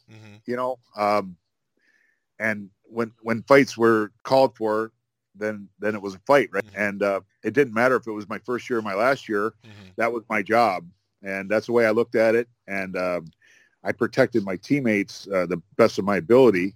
And so I don't think the first fight there was ever any, there was no one that I ever held a grudge against or there's one guy now I have a little grudge against. I wanted to mention also, when you mentioned Cam Brown, that was a terrific fight, and he did better than I expected him to do. And at the end of the fight, the linesman came in, and I kind of swung. This stuff happens within split seconds, right? Yep. So I swung at the end, and I kind of, it was almost like a cheap shot. I didn't think it was when I was doing it, but on tape it looked like it. Yeah. And he took it as a cheap shot. So I want to apologize to Cam Brown. If he listens, I don't know if he ever hears this, or if anybody knows Cam Brown, tell him that I apologize for that moment. Actually, we fell down, and then the linesman was getting off of me because he fell on top of me, and he actually kicked Cam in the face with his skate. Oh, shit. Yeah. That if you watch that fight on I think it's on maybe on I have it on video. So yeah, watch the end of that fight. He gets kicked in the nose by the linesman with his skate. Oh wow. And Craig Cox is right there, and Coxie knew it was a linesman, and all the other players thought it was me that kicked him, right? And so guys are trying to get at me, but Coxie's like saying it wasn't him, it was a linesman, So, and Coxie was on the other team, right? Yeah, so, yeah. It was a weird moment, but anyway, Cam Brown, great fight, and sorry that I hit you a little bit late there. Yeah, to answer your question, there was no animosity with anybody really. It's spur of the moment, game needed it, and it happened, I think when I was going over the video, watching some of your scraps, I did notice that you did like to kind of play it close to the edge, and maybe sometimes you didn't mind going over the edge. And like Steve Jakes brought up, did you want? It gives you an edge if people are thinking twice about you as an intimidator. I think of guys like Mark LaForge, even a guy like Bird Dog. Everybody knew how tough they were, but there was also that unpredictability to their game. Is that something you tried to make a part of your game as well? I don't think so. Okay. I think all tough guys have screw loose, It's right? not just tough guys. Yeah. I'm telling you, man, so I don't know, one guy that I really loved playing against was Brownie from Pittsburgh. What was his first name? Rob Brown? Rob. Yeah. Okay. Rob Brown. This guy was a goal scorer, pure goal scorer, right? Yeah. But I would cross check him, right? And he would turn around and whack me in the wrist and try to break my wrist, right? Oh, wow, yeah. And I was like, dude, I love you, man. Yeah. I love that you come back at me. Because a lot of guys like him, goal scorers or whatever, yeah, I would ride him hard and do something stupid to him. and they'd be in my pocket the rest of the night. You know what I mean? Oh yeah. Mm-hmm. But this guy had balls like a train. You know what I mean? Like he wouldn't take shit from anybody, and I love that about him, and I respected him for that. You know, a lot, and he stands out in my mind as the best guy for that. Yeah. And that's what I was wondering, because as a defenseman, and obviously I don't know how much you follow the game now, but the NHL came out with their thing about cross-checking and all this other stuff. But as a defenseman during the era that you played, you were allowed to do a lot, cross-checking, pushing in front of the net, things like that. You were able to get away with stuff, and I think more so than a forward at times, a defenseman could be an intimidator as well. Yeah, I mean, when a guy's thinking about you, that's a little less time he's thinking about putting a puck in the net, right? Yeah. So maybe subconsciously I did a little extra to people once in a while just to get them thinking. I'll tell you a funny story. My son wants me to tell this story. Okay. I was in Germany at the time, and really there was no one there to fight, right? But I went over there. Circumstances, they needed a tough guy to come over and take care of their team. So they hired me to come over and take care of the team. Anyway, we played against our rivals in Cologne, and Corey Millen was on the team. Okay. Little Corey Millen. Anyway, a guy that you're not fond of was on our team, Larry. And Lenny and Corey Millen got at it. I think this was in the playoffs. Okay. So Corey and Millen got at it a little bit, and Millen ended up spearing Lenny in the face, the stick, and his stick went in his mouth and knocked his back tooth out. No, oh God. So can you imagine how far his stick was in his mouth if it knocked his back tooth out, right? That's like Kerry Toporowski level stick in the mouth. Right. Yeah. Crazy. Anyway, we were having this line brawl, and I think I had fought Riccardi. He was there, yep. So I had a fight with him. But I was still on the ice. The linesman had no idea how to break up a fight. Anyway, I stayed on the ice. I got over by Corey Millen there, and he was chirping me, and I grabbed him by the back of the head with one hand, and I had my glove on for some reason, and I grabbed him by the nose, right, with my pinky finger, and in my hockey glove, and I grabbed his nose. And I started twisting his nose, and I had the back of his head in my hand, and I was twisting his nose, and I was trying to twist it off, and he was screaming, dude, like you could hear him screaming all the way through the rink. Oh my God, that is hilarious. Yeah, but I would never fight Corey Millen, or I'd never fight anybody that wasn't up there. Yeah, at that level. But I would ride him hard. Yeah, I don't really know what Jakesy said, but I mean, we did crazy shit. And when I I prided myself, Joe, on being a regular player as well. Yeah. So I got plenty of ice time. I was always like fourth, sixth defenseman, whatever.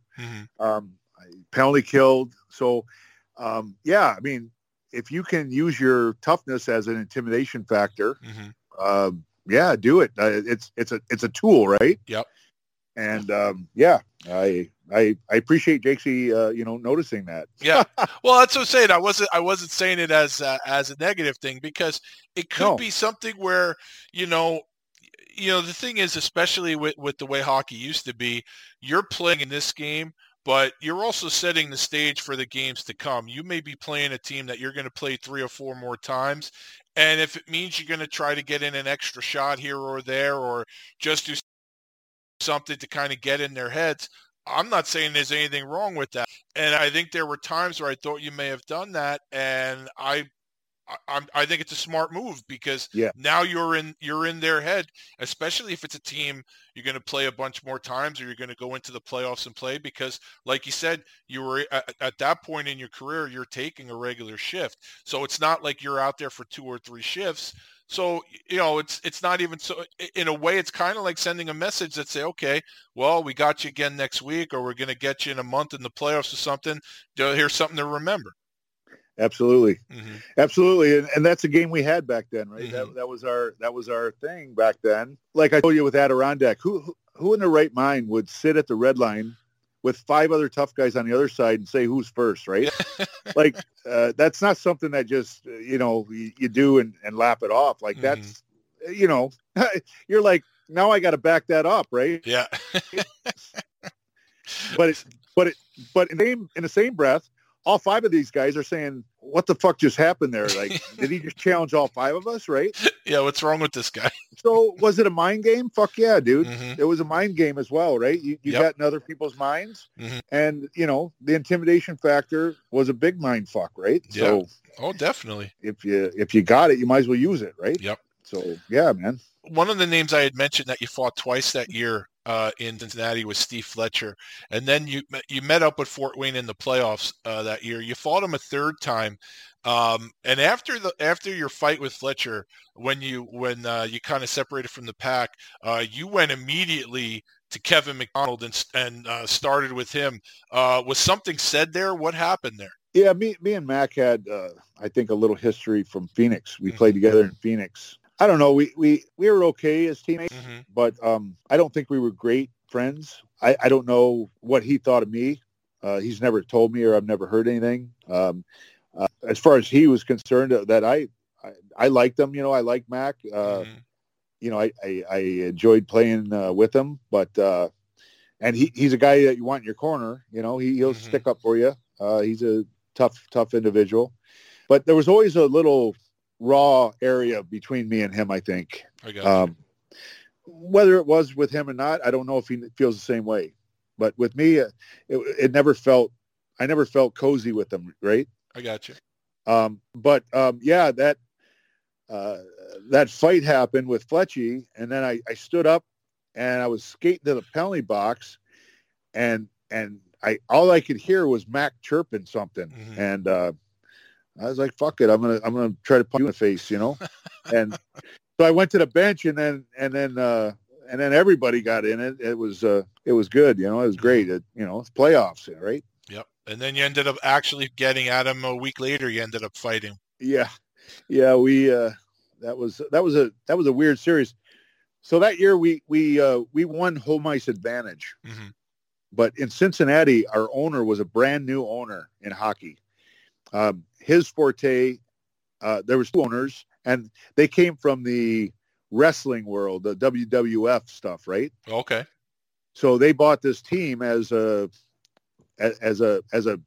project, right? So anyway, the owners in Fort Wayne were cagey. They'd been in hockey for years. Yeah. And I forget their names. They were brothers anyway. Anyway, we won home ice advantage, but the arena in Cincinnati had booked a flower show of some florist show for a week. Okay. So the GMs and owners went to this meeting, and they said, "What are we going to do? The ice isn't available in Cincinnati." Doug Kirchhoffer was his name. They're like, "Doug, do you mind starting a series in Fort Wayne?" And Doug's like, "Yeah, sure, that's fine. That's fine." Of course, right? He come back and told us, and we're like, "What did you do, dude? You just gave them home ice advantage, you dummy." Yeah. Oh God. But we were screwed from the gate on that series. So after Cincinnati, like you alluded to earlier, you end up in Cleveland. Now, did you sign directly with Cleveland, or did you sign with Pittsburgh? I signed with Cleveland directly. At that point in my career, man, I was, I've been chasing the dream, and you've heard some of the stuff that went on, like some my fault, some other people's faults, And I was tired of, my kids were both real young, and I had 2 kids at the time, and I was like, I want to give them something stable. So I said, I'm just going to sign with Cleveland. I signed a 4-year deal in Cleveland. Oh, okay. For, at that time in the IHL, it was really good money. I had heard so Brian Lawton was my agent at the time. I was trying to re-sign with Doug Kirchhoffer in Cincinnati, not with Florida, just with Doug, right? Right. And me and Doug got along pretty good, and we had a good relationship. And I had heard through the grapevine, through another player, that they were in Larry Gordon's office in Cleveland, and they saw his list of guys that he wanted, like 1, 2, 3, 4, 5, in the order he wanted them, right? And he said my name was at the top of that list. Oh, wow, nice. Yeah. So it was kind of inside information. So I called Brian. I said, Brian, I think Cleveland really wants to sign me. And he said, I just got off the phone with Larry Gordon, and he never mentioned your name. And I said, call him back and mention my name and see if he's interested. So he called him. He calls me back 10 minutes later. He said, oh, my God, he's crazy. He said he didn't know that I represented you, and he wants to sign you today. Oh, wow. And I said, start calling Doug Kirchhoffer and Larry and start negotiating, right? So he did that, and I signed the next day or 2 days later with Cincinnati bowed out at like 3 years and some money, and so I signed 4 years in Cleveland, and I was really happy with that. I was going to go to camp in Pittsburgh. They kind of gave me an invite. Yeah. It was something with insurance. I would have had to buy this crazy insurance policy or something at the time. I'm like, I'm not going to make Pittsburgh. You know what I mean? I said, I'm not spending, $5,000 for a 3-day vacation, Yeah. So you're established in Cleveland, and you're playing Cincinnati, and on a face-off, you look opposite you, and you see your old pal Mark LaBelle. Yeah. And I guess you guys had a little chat and got at it. So take me through that sequence. Oh boy. Yeah. I don't know. I think we played a few games before we actually got into it. I fought over the years. I fought a lot of my friends, and we go out to the bar after, and we don't even talk about it. Right. Right. It's just, you don't talk about it. You just go on with your day. I never wanted to fight Beller, obviously. But we didn't hold anything back. Right. It was a full out fight. We didn't talk about that fight, Joe, until about, I would say 5 years ago. We had a little reunion in Cincinnati. We finally talked about it after 25 years or whatever, Anyway, so I think I won the fight. I hit him. I was a counter puncher. So he would throw a punch and miss, and then I would counter, and I hit him a lot more than he hit me. And then at the end of the fight, he hit me with a bomb right in the eye, and from the corner of my eyebrow down to the corner of my eye split open. Oh. And he had his head down, and he's like wrestling around. Anyway, the fight's over, and I'm holding on to him, and he looks up and sees the blood running down my face, and he just, I'll never forget his face. It was like a kid at Christmas, right? He's like, I cut you, fucker. Anyway, oh God. I'm guessing it was Mary Hart next to the penalty box that night? No, there was the public address announcer was this guy in Cincinnati, an old war veteran and just a crusty old fucker. Anyway, I had to go to the locker room, obviously, to get stitched up, Yeah. And he had this big booming voice, and he said in his big booming voice, I could hear him from inside the locker room. He said, will the doctor please report to the visiting dressing room? And I was so fucking mad, Joe. After I got stitched up, I went out and I fucking stuck my stick through the door in the penalty box. I tried to spear him in the back, I was so fucking mad at him. I forget his name, but he was like a staple in Cincinnati, Oh, I bet you Beller got a kick out of it. Oh, yeah. Fuck, the boys were howling. Guys on my bench were laughing. Oh, my God. Yeah. So the following season, you go back to Cleveland. A couple of new teammates you have there. One guy with Islanders ties from back in the day. What do you remember about playing with Mike Stevens? A guy that I think you later battled a few times in Germany. Yeah. I fought him, I think, once in Germany. Mike was a good guy. We rode to the rink every day together. He was fucking strong, man. Like he had his brother, like him and his brother both had that weird strength. They weren't muscular looking or nothing, but they were just strong. And Mike didn't fight a lot. Yeah. He could fight though, but he didn't fight a lot. He wanted to play, you know. I think we called him the Dangler. Okay. Oh yeah, he wanted to be known as a Dangler. Oh. But yeah, you know, Mike was a great guy. Son of a bitch to play against. Yeah, I bet. Yeah, I hated playing against him, but I liked playing with him. Yeah, he was a good dude. Well, you started that season in Vegas. I don't know if you remember, you had a 2-fight game against Sasha Lakovic. You remember battling Sasha? Yeah, that little fucking guy. Yeah, we fought once. I don't know. He was a little rambunctious after the fight, and he did some shit on the way to the box there I didn't like too much. So I went right after him again. And when we got out of the box, I actually got suspended for 2 or 3 games after that because we kept fighting after the linesmen got in, and we threw them around a lot. Yeah, that fight lasted a long time, but the refs were hanging on the whole time. So, yeah. But, yeah, he ended up being tough little shit. Yeah. Yeah. And now you may not, I don't know how much you followed the NHL. You fought a guy named Steve Webb who got a cup of coffee in Detroit and really made the most of his opportunity. He ended up actually getting signed the next season here on the island. Do you remember fighting Webb? I think that was in Cleveland. I'm not positive. I don't remember fighting him. Yeah, he was I mean, it's actually a really good story because he was mostly a Colonial League guy. He got called up for Detroit, and I think he went, I mean, literally probably looked at the roster, saw who the tough guys were on those other teams that he was playing, and really made the most of his opportunity. So that's why he wasn't up there for long. That's why I wasn't sure if you'd even remember the name, but that's his story, and then he ended up having a nice career here. Yeah, he did well for himself in the island there. Yep. One fight I'm sure you definitely remember was against Dean Zayance of the Atlanta Knights. Yeah, he's a guy that if I seen him today, I would have to control myself, not sucker punch him. Yeah, he got me. He sucker punched me from the side. I wasn't looking at him. I was messing with Tyler Moss, the goalie, and yeah, he smoked me good and crushed my nose. And I ended up like I saw stars and went down. Like he hit me hard, and I had to have my nose fixed. They actually took parts of my ear and put it in my nose to fix my nose. Oh, wow. The cartilage, right? Wow.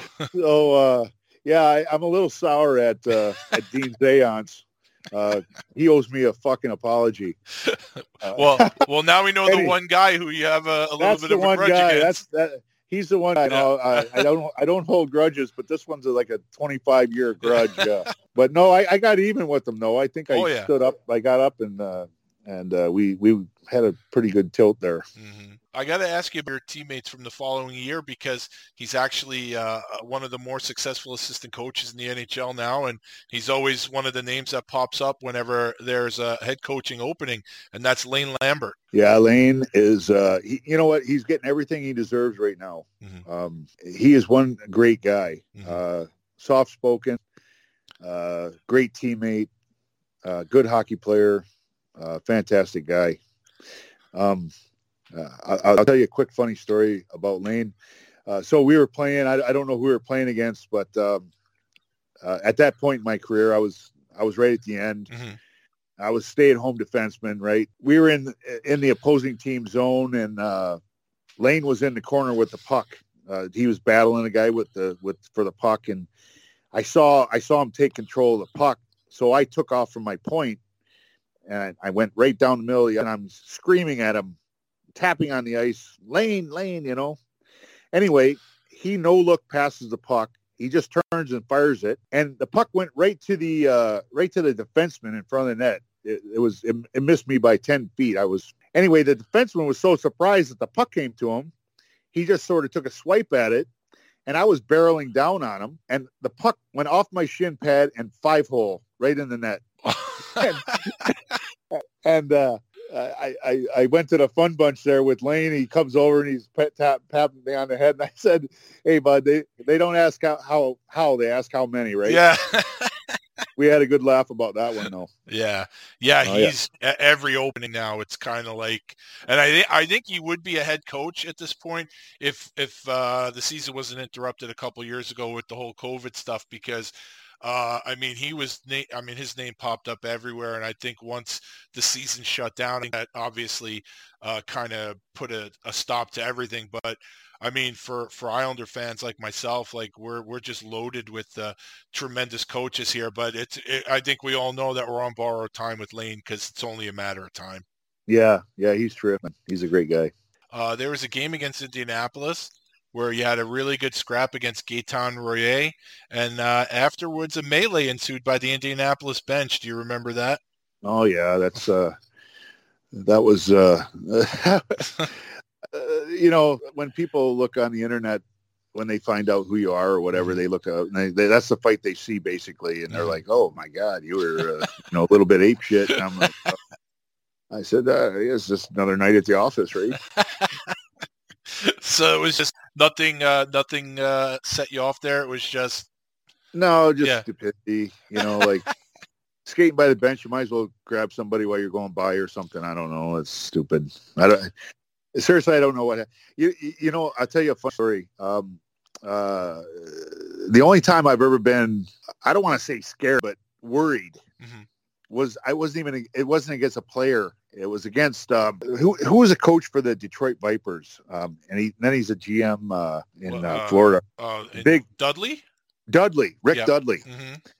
So Duds is coaching in Detroit, the Vipers, and I fought somebody. I think Darryl Williams. I fought, and I'm skating by the bench, and Duds chirps me, says something to me, and I turn and look at him, and I said something about his hair. Oh no! because he was so fucking conscious of his hair. Yeah. Oh yeah. Mm-hmm. And lack of it or whatever. Exactly. Anyway, I said something about his fucking hair, and he snapped. And I saw his face go purple red. And so I had heard rumors and stories about the Vipers when they're working out in their workout room. Like Duds would walk in and not say anything. He'd throw, 250, 300 on the bench press and sit down. He'd lay down and crank out about 30 of them, Wow. And then he'd walk out. So like this was a big, strong, crazy bitch, right? Yeah. Anyway, I see his eyes roll around when I mentioned his hair.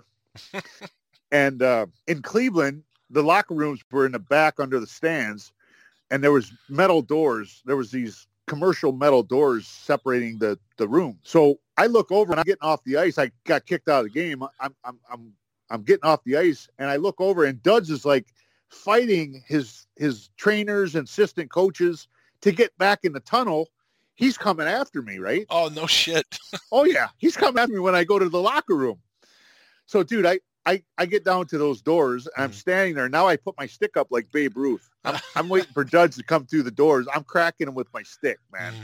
I'm telling you what, if he come through those doors, he was getting it right across the teeth. Because there's no way I was fighting that big bastard. Oh, man. Oh, my God. But I guess he got halfway there and decided it wasn't a good move. Yeah, I mean, what are you going to do at that point? And, but that's unbelievable. I got to ask you about another incident against Grand Rapids. You tried to get at Matt Ruckty while he was in the penalty box, and then when you couldn't do that, you challenged the Grand Rapids bench. Anything behind that? You know what, Joe? I don't even remember that. Okay. All right. Yeah, I have no recollection of that. All right. I remember who was a tough guy there. He's coaching now. Bruce Ramsey. Bruce Ramsey, yeah. Yeah, I fought him a couple of times. So Allison, the coach, sent Ramsey out for me, and I had a feeling. I watched the bench and I saw him do it. And anyway, so Rammer, he was a tough dude and did his job well. So he was coming after me. I was behind the net with the puck. And I went to shoot the puck around the boards. He was coming in, and my D partner grabbed his stick, and Rammer pulled his stick away from my partner, and it swung around and hit me like a baseball bat right on my cheekbone. Oh, fuck. And he busted and my cheekbone. So I went down on the ice and I took my glove off and I was cut. And my trainer got there, and just as my trainer got there, I felt something in my mouth, and I was like, "What the fuck? What's in my mouth?" And I put my thumb in my mouth, and my teeth from my middle tooth to my back tooth on the right side of my face, on the right side of my mouth, were straight down 90 degrees. Oh shit! It crushed my face and pushed my teeth down 90 degrees. So now my teeth are 90 degrees. Oh fuck! And I put my thumb in my mouth and pushed on the teeth, and they moved. Yeah. So they were just kind of floating there, right? Oh, So the trainer gets there, Dave Zanobi. I think he's in Tampa Bay now. I don't know where Dave is now. Zanobes get there, and he goes, Hazy, you're cut. I said, Dave, that ain't the problem. And I opened my mouth. Yeah, buddy. Zanobes turned pitch white. He turned white like a ghost. And I grabbed his arm, and I had to help him to the bench, dude. Dude, he almost passed out when he saw my teeth. Oh, my God. Oh, yeah. I helped the trainer back to the bench. I swear to God. Oh, my God. But, another guy that you don't like much, I don't think, Johnny Craighead was on my team at that time. No, I don't have anything against him. Yeah. So, anyway, Craighead, he got after Rammer there. The next game, actually, we got traded. Craighead and I both got traded to the Quebec Rafales. Mm-hmm. And when we went back to Grand Rapids, Johnny fought. I wasn't playing yet. I don't think. Yeah, I know what you're gonna. I know. I've seen that. I saw that. Yeah. Mm-hmm. That was ugly, but that was retribution for what happened to me. And I don't even think Rammer meant it. Obviously he didn't mean it. Yeah. But, I'm trying to think. There's a couple of my buddies have similar shows to what I do, and I'm trying to remember who had him on the show, and he mentioned it. He mentioned that basically you see the video, but you don't know the backstory, and I was going to defend my teammates and stuff like that. So this is the backstory, basically. That was an ugly incident that one of those you don't like to see, but it happened. So yeah. So entering that final year with Cleveland, like you said, you had Craighead as a teammate there. What is your reaction when you end up getting traded to Quebec? You signed that 4-year deal with Cleveland. I assumed you thought you might retire there. And how does the whole trade come about? Yeah, there was some stuff that happened that got blown out of proportion, Mm-hmm. I don't know what the ins and outs of the trade was, but I was a bitter man because I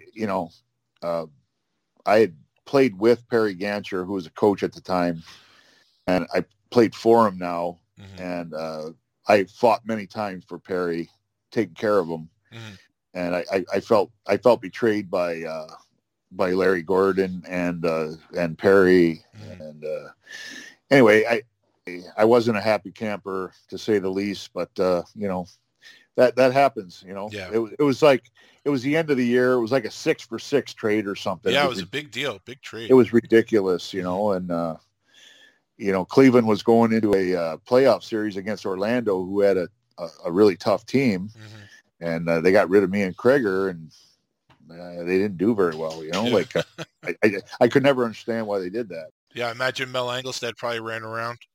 Yeah, Mel did do that. Yeah. Well, and then you took it out on the opponents. You had 108 penalty minutes in 13 games.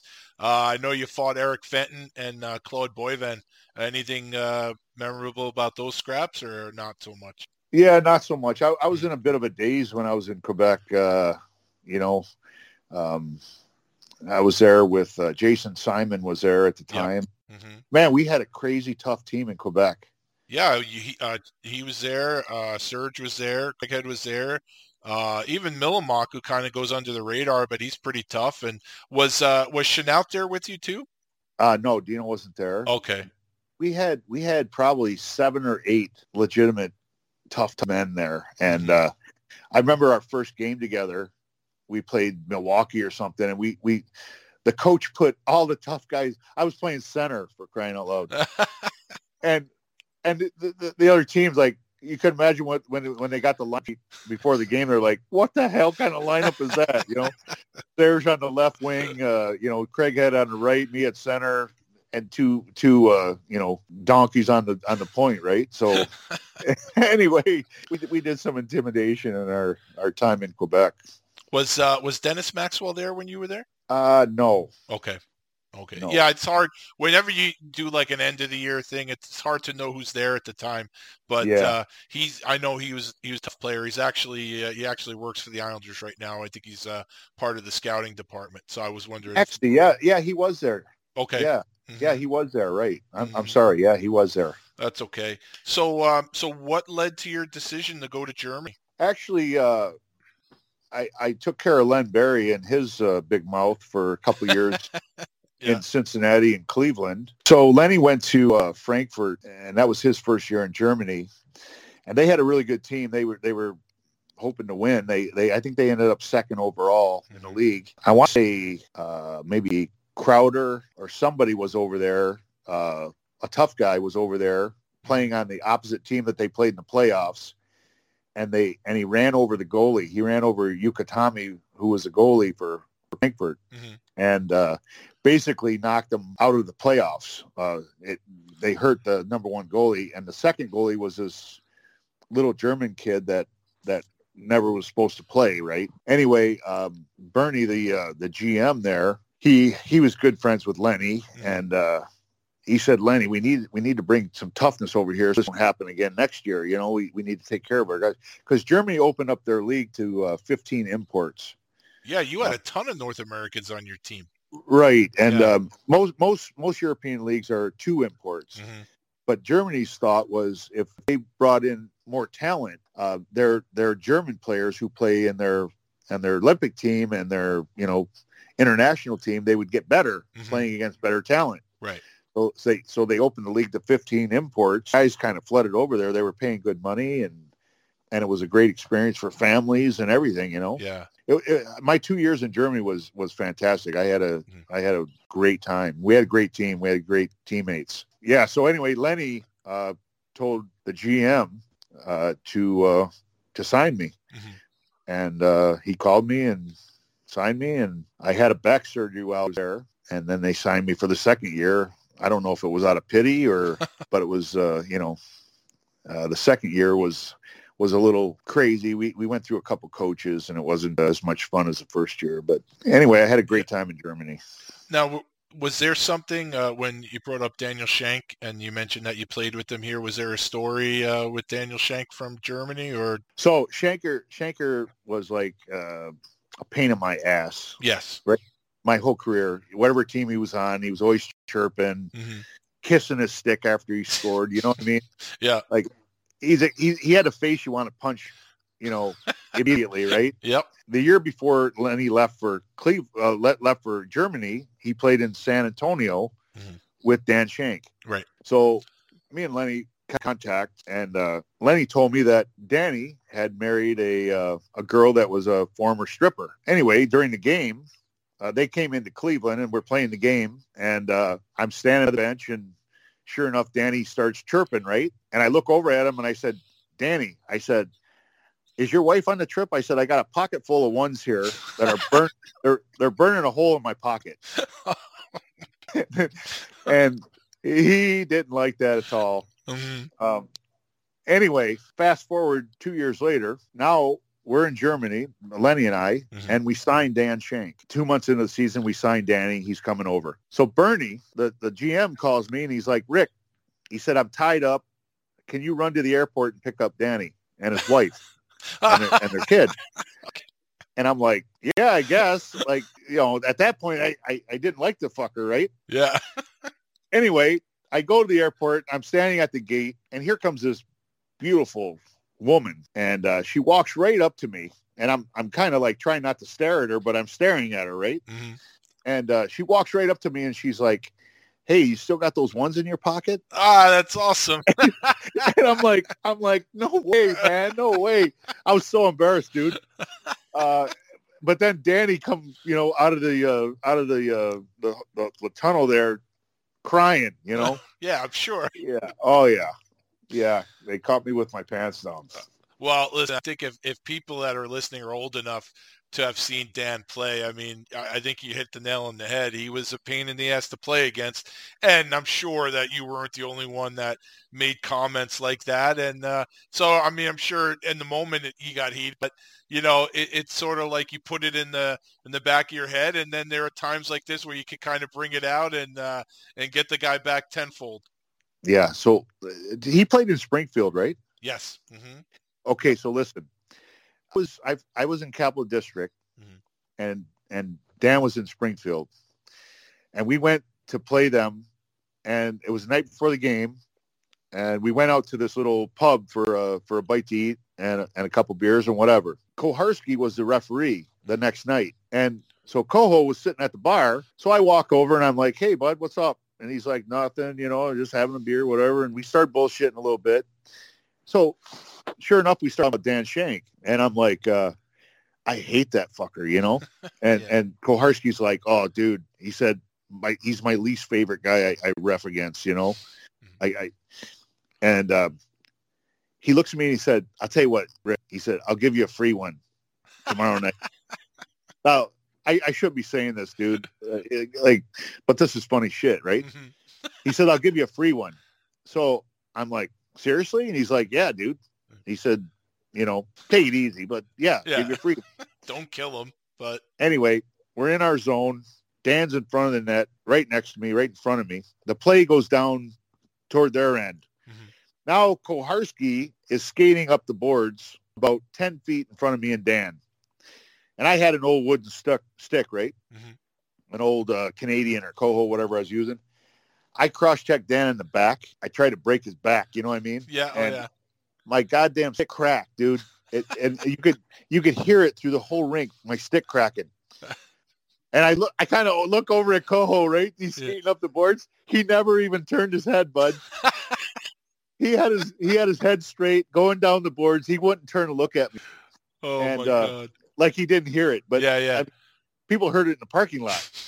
That's awesome. Anyway, I get off the ice. A couple shifts later, we're standing around waiting for the face-off, and Koho skates by. He goes, "Jesus Christ, Hazy." He's like, "Did you have to do it so loud?" Oh, God, that was funny. Oh, man. Well, you've alluded to some players that you thought I may not like, and there's definitely someone who I don't like that you had a run-in with while you were in Germany, and it was an interleague game. You were involved something with Jarkko Ruutu. Now, I definitely don't like that guy. What happened in that incident? Oh, yeah, I don't like him either. Yeah. We were playing against Finland, and so this interleague that they play is like the UEFA Cup of hockey, and our team was in second place in our country the year before, so we were in this league, and our team is full of old veterans that don't want to play extra games, right? Right. So we didn't even want to play these games, these UEFA games that we were, forced into playing because we were in second place the year before. Anyway, we go into Finland. This Jarkko Ruutu's running around, and John Shabbat was our captain. And they were beating us like 7-1 or something. It was ridiculous. Like, no one wanted to play. Anyway, Ruutu, after the whistle, he runs Shabbat. And I'm like, okay, that's enough. That's enough of this. So anyway, you saw on video what happened. Like, I kind of jumped in there and just started pounding on him and kind of gave it to him a little bit. And I never got pissed when I fought, really, but I was pissed that night. And so I kind of went overboard a little bit, and just because of the disrespect thing with John, right? Yeah. Like after the game, I was chirping at their I forget who it was. It was a guy who played in the NHL, Finnish guy. He was their coach and GM. And I said, don't bring Ruutu to Frankfurt, because we had to play home and away with him. Okay.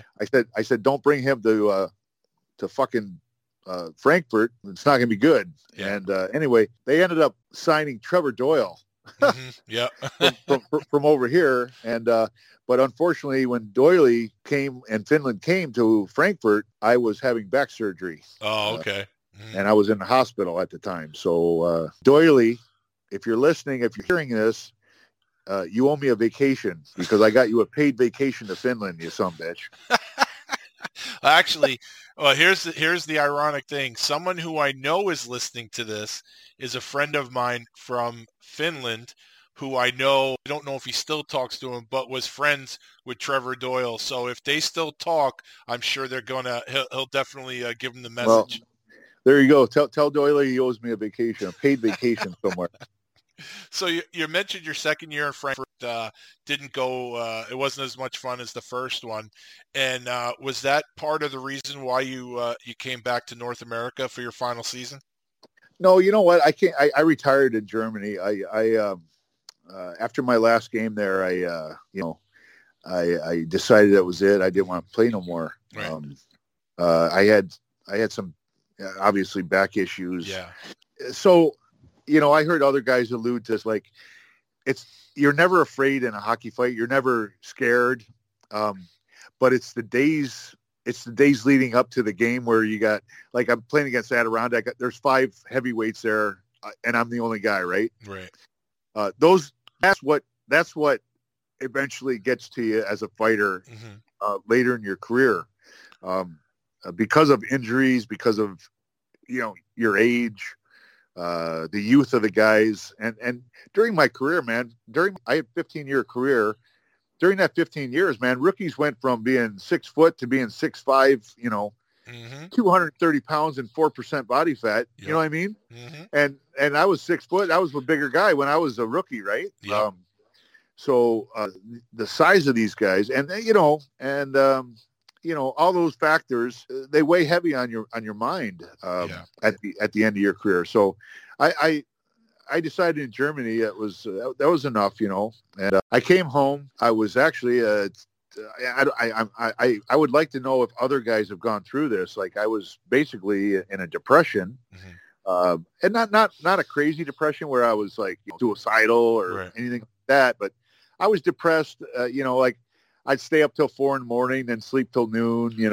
And I started a little business, and I was making enough money to pay bills, but I was just kind of idling through life for about 2 years. And but the next year, after I retired in Germany, the next year at Christmas, I got a call from Jerry Fleming.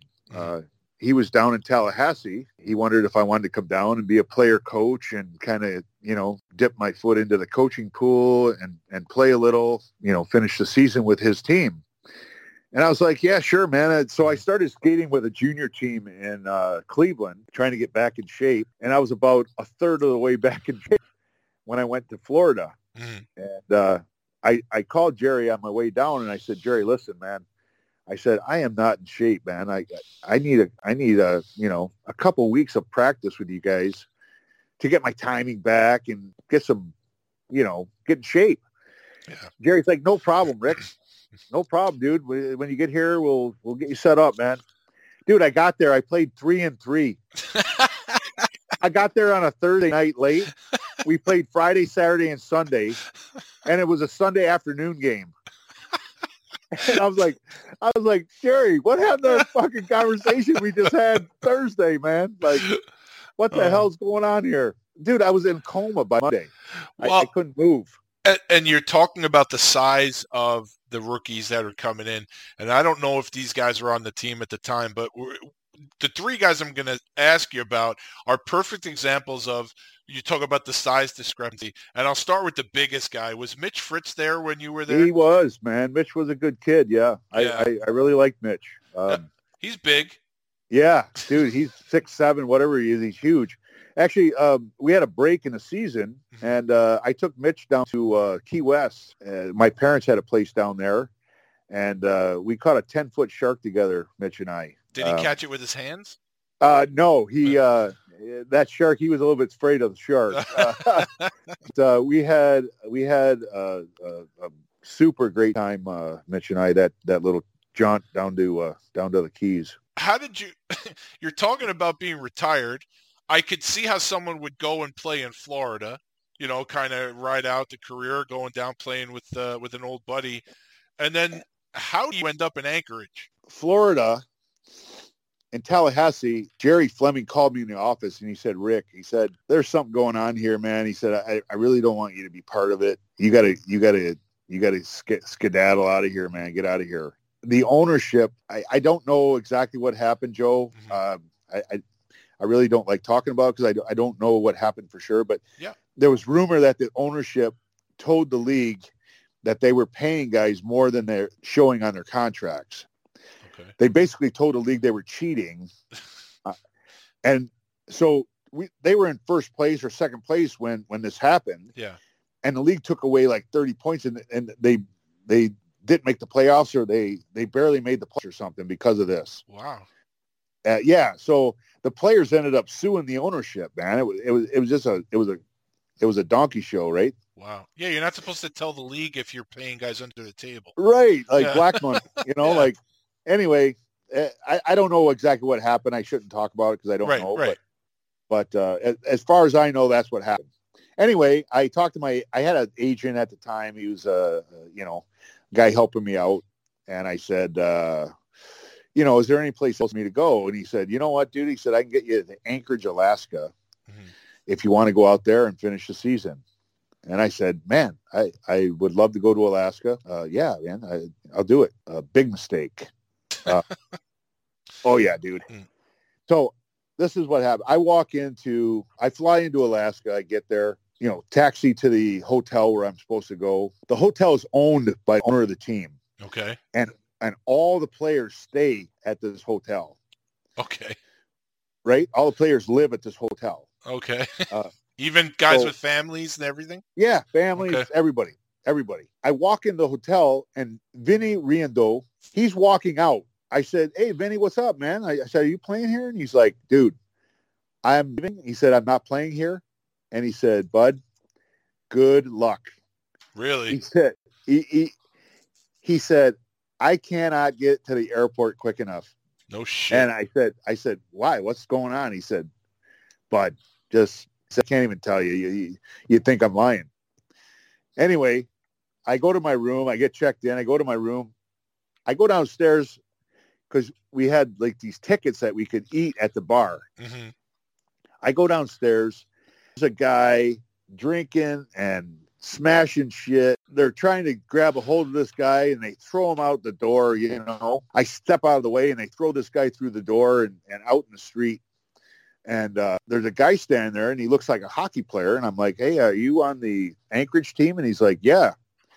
And I said, well, I'm Rick. I just got here. And he shakes my hand. And I said, who the fuck's that guy? And I said, he's a troublemaker, huh? He goes, oh, no, that's the assistant coach. No, fuck. And I'm like, what are you? He's the assistant coach and GM of the team. Wow. And they just threw him out in the street, right? He was so drunk he couldn't even stand. Holy shit. Oh, that was my introduction to Anchorage, Alaska.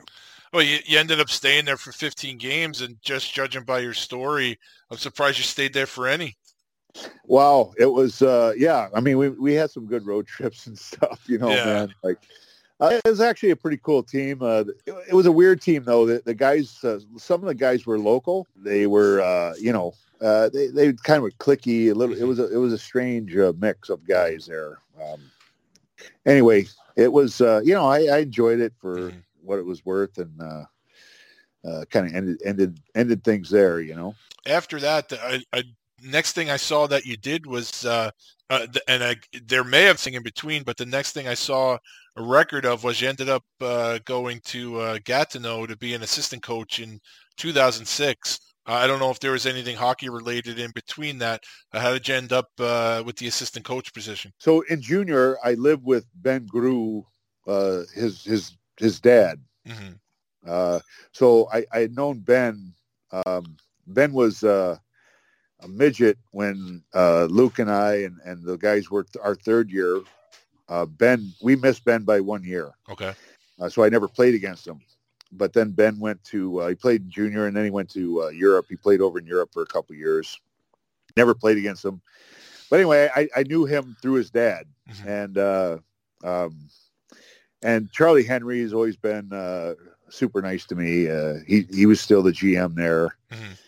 Anyway, I called Charlie and said, hey, is there any chance of me helping out? You know, like getting in there, and Ben really wanted me to come out and help and show the guys some tricks, fighting tricks and whatnot. And so he ended up making me the second assistant, basically.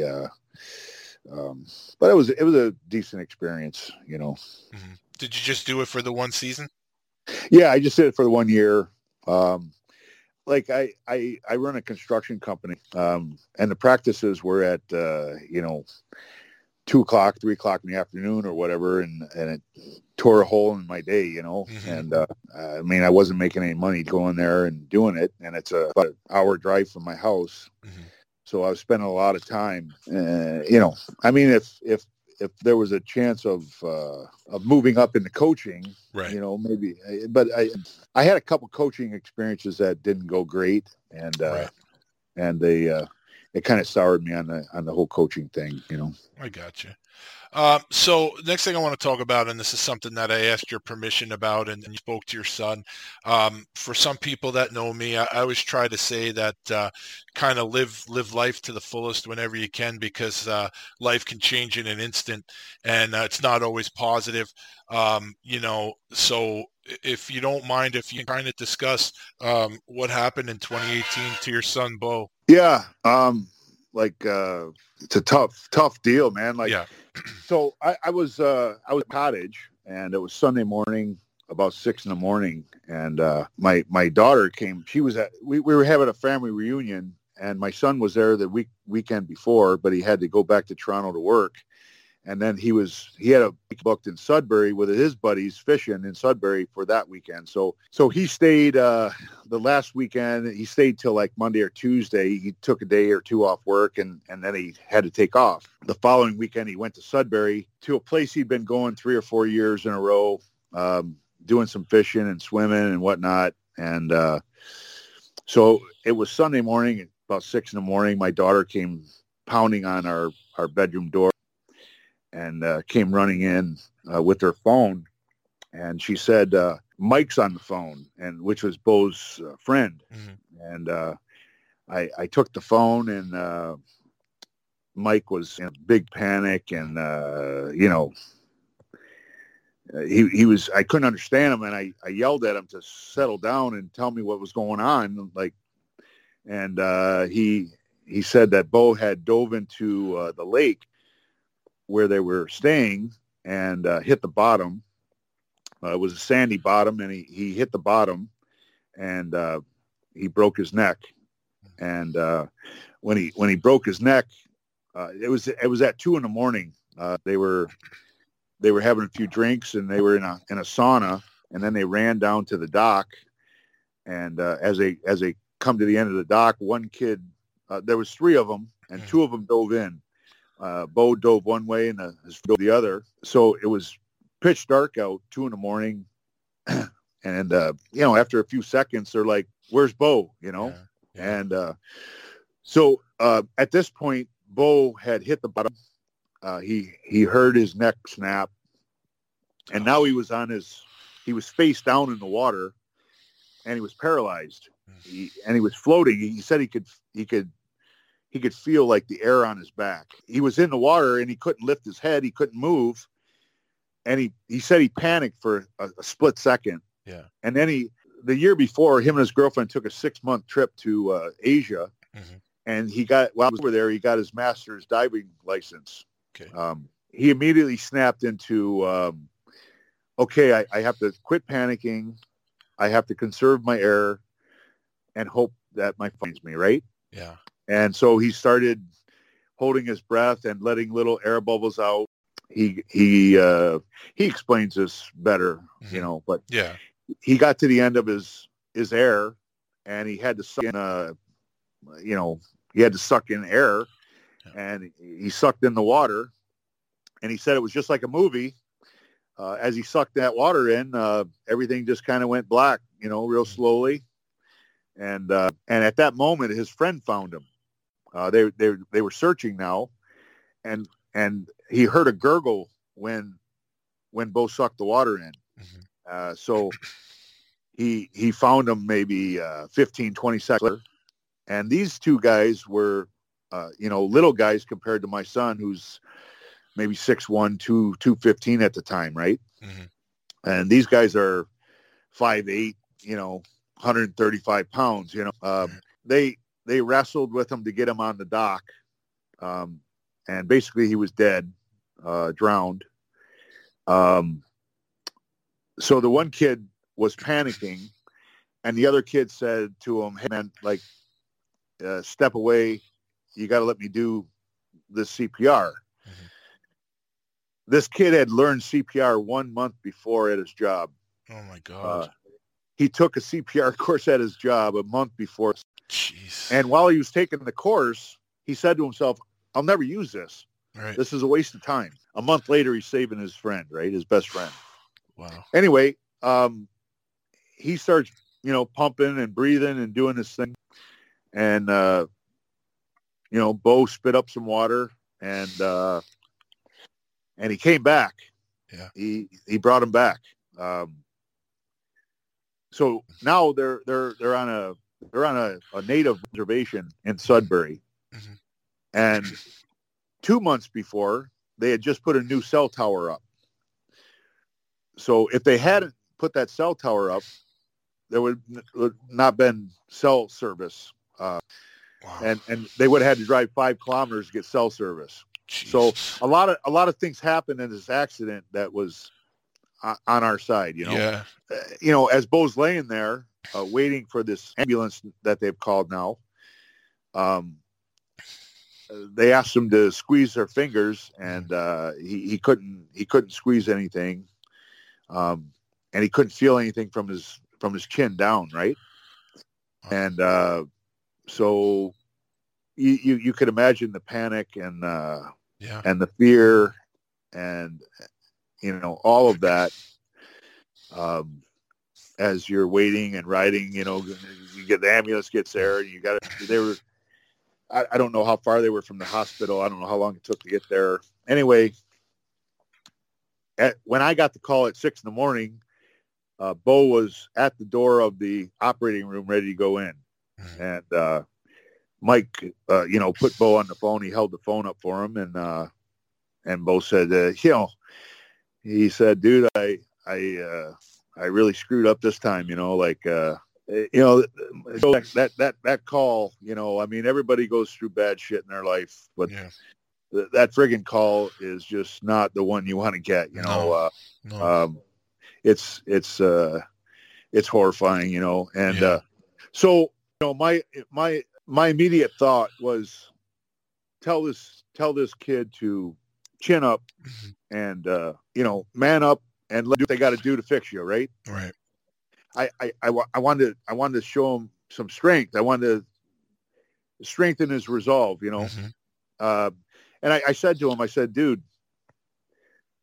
because he said to me, I'm super scared, He said, "I'm really scared. I don't know what's going on." I said, "Bo, all you can do is let these people fix you, let them do what they got to do. They know what's wrong with you. They're going to go in and fix it. And then we'll deal with what comes later." Right. And, dude, I hung up the phone and just like, it was weird. It was weird. It was surreal. Like your whole world just ends, and, the next thought that went through my head, like Joe, I feel ashamed almost of the thought that went in my head. But my son was ADHD his whole life. One thing to the next, when he's doing one thing, he's thinking about doing something else. Right. Yeah. And my thought was, man, this kid is not going to be happy the rest of his life. He just can't. If he can't move, if he's paralyzed, he's going to be a miserable human being. You know what I mean? And I'm like, I had this thought that, like dying wouldn't be a bad thing, And dude, as a parent, I almost can't forgive myself for thinking that, But in the moment, I was thinking that might be the best thing, It's such a horrible feeling. And I've discussed this with Bo, and I and anyway, it's just not something you want to feel as a parent, Right. Like it's we had a 3-hour drive to get to the hospital. And I told Bo, I said, getting the surgery there. I said, by the time you wake up, we're going to be there, walking into his room when I got there, seeing him was just devastating again, I'm sure. And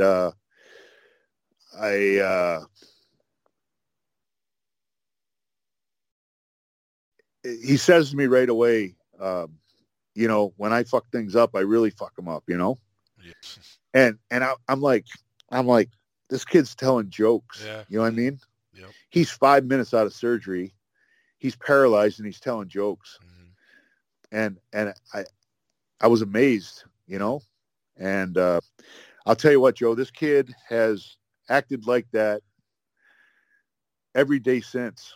Like I could go on and on for hours about this, like what we went through, but I can't even tell you how proud I am of Bo Hayward for being the man that he is. Like he faces every day with fearlessly, Yeah.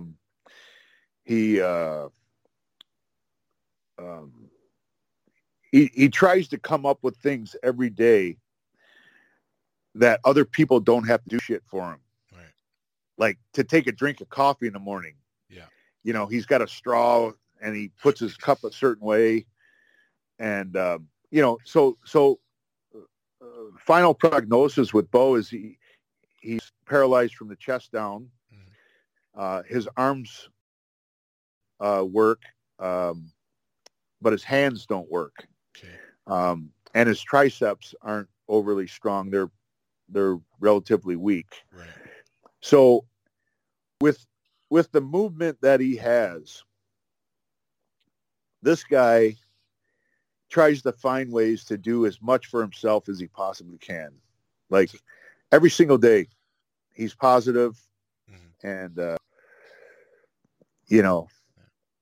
I look back at hockey and, all of us look back at our lives and we're all worried about the little things in life. And this kid has opened my eyes to what a real soldier, a real man is, right? Like, absolutely. He faces this thing with no fear. And I don't know if he wants me to talk about this, but a couple of weeks ago, it's been almost 3 years now. Mm-hmm. A couple of weeks ago, he went through a little bit of a dark area where he allowed himself to grieve a little about his state, where he's at. And I told him, he called me and he said he was going through this thing and he was having trouble. And I said, Bud, I've been waiting for 3 years for this, Yeah. I said, it's okay, man. It's okay to grieve. It's okay to give yourself a break. And he's like, Dad, man, I try to be positive every single day because I don't want anybody around me to feel sorry for me, Right. And I'm like, dude, you go ahead and feel sorry for yourself a little bit and you grieve a little bit and you take care of yourself, right? Like, Right. I said, we're all good. You've made us proud. You've made us good. Right. You made it easy on us by being so strong. Mm-hmm. And,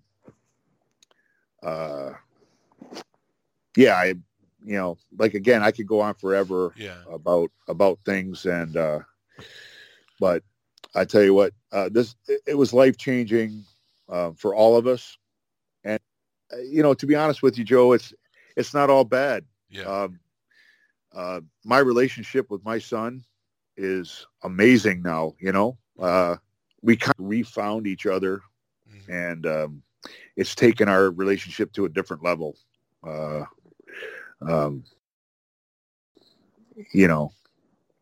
Like by no means is it easy going through that, but he does it graciously, man. Yeah. No, and well, first of all, I appreciate Bo, giving you permission to talk about that. I appreciate it, and I appreciate you being willing to talk about it. And I know that we had discussed that there is a GoFundMe to help Bo because and if it's okay, when I post this interview, I would like to post that for people in case anyone is able to make any kind of donation and to help out at all. If it's okay with you guys, I'd like to post that as well. Yeah, sure, man. That's that's a touchy one with Bo. He's very proud and everything, and I tell you, Joe, the one of the highlights of this tragedy is the outpouring of people. I listened to Dean Ewan's interview the other day, and with the tragedy in his family, the same thing. He said the same thing. The outpouring of support from players, and I told you the other day on the phone, a lot of the players were all guys that I fought against. Yeah. That heard about it and lent some support and again, like Dino, I appreciate every single person that did and that has had us in their thoughts. Had Bo in their thoughts, right? Yeah. Well, I mean, it's a real inspirational story because, and I won't go too far into it because who am I to necessarily say anything? I haven't been through what you guys have been through, but from someone on the outside, to hear the message and just know what he's been through just secondhand. Obviously it's nothing I could relate to, but it's a pretty inspirational story. The fact that he has this drive and never to give up and wanting to be independent and everything. So, for what it's worth, I mean, like I said it already, but this really is an inspirational story. And I hope people, people can get something out of it, because like you say, everybody has their own stuff that they're going through, but it's all relative. And, I would venture to guess that, Bo's been through more than a lot of people, and he's still out there fighting. So it's definitely something that I will take inspiration from, and I'm happy to help in any way that I can. Yeah, man. Thank you. I appreciate that. I appreciate you using this forum and getting some word out there. And yeah, it's special, man. Thank you. Yeah, you're welcome. And well, I mean, Bo actually has a blog too that it walks the story and he's kind of blogging every 6 months or a year or whatever to let people know where he's at, because he appreciates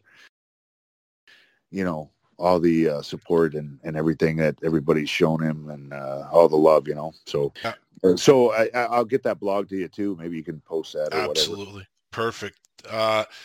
So on that note, when we first started, I had asked you the first question, and that's the question I ask everybody. Who were you as a kid? And first of all, what everyone should know is that with the amount of time that we've talked tonight, this is definitely going to be a 2-part episode. But everybody needs to know that we just hit the 5-hour mark. Believe it or not, Rick, we've been chatting now for 5 hours straight. So even though people, when they listen to this is going to be the end of part 2. I'm really just really grateful the fact that you gave me literally over 5 hours of day to talk about your career and everything like that. So I really, first of all, just want to say thank you for that. And I always end it with the same thing. So even though we've been talking for 5 hours, you had a very long and successful career. Is there anything about your career that I didn't bring up that you'd like to put out there for people to know? That's a great question. And there isn't really anything more I want people to know, Joe. We went over some funny stuff and earlier. The important thing to me, and like I look on these fighting websites and stuff, and at the end of the day, if I know my teammates were proud of me and I did my job for them, that's what's important to me. And the guys you talked to and the words they had, means a lot. And at the end of the day, like I said, we all want to know that we took care of our buddies, and as tough guys, we took care of our teammates, right? And if they appreciated it, then we must have done something right. And that's what's important to me, is to hope that I was a decent teammate to these guys, because I love them like brothers, So that's it, man. That's all I want. That's all I want to say, man. Well, I will I will thank you for this immense amount of time, and just hopefully, send me whatever links you have, and I'll post it, and hopefully we'll keep in touch going forward. Right on, man. All right. Well, thanks, Rick, and have a great night. Yeah, you're doing a great thing there, Joe, and all the boys appreciate it, I'm sure. Yeah, well, I appreciate you saying that. It's, as I tell everybody, that nobody's tuning in to listen to me. So without you guys, and without your stories, and without you being generous with your time and being so open and honest, this show doesn't exist. So really, I appreciate what you said and what all the other boys say, but this show is nothing without you guys. So I extend my thanks to you and everybody else. Right on, man. All right. Have a great night, Rick. All right, man. Good night. Right. See you. Bye. Thanks again for the time, Rick. That was an unbelievable interview. You were an amazing guest. Thank you for sharing the story about Bo, and thank you to Bo for allowing Rick to tell the story.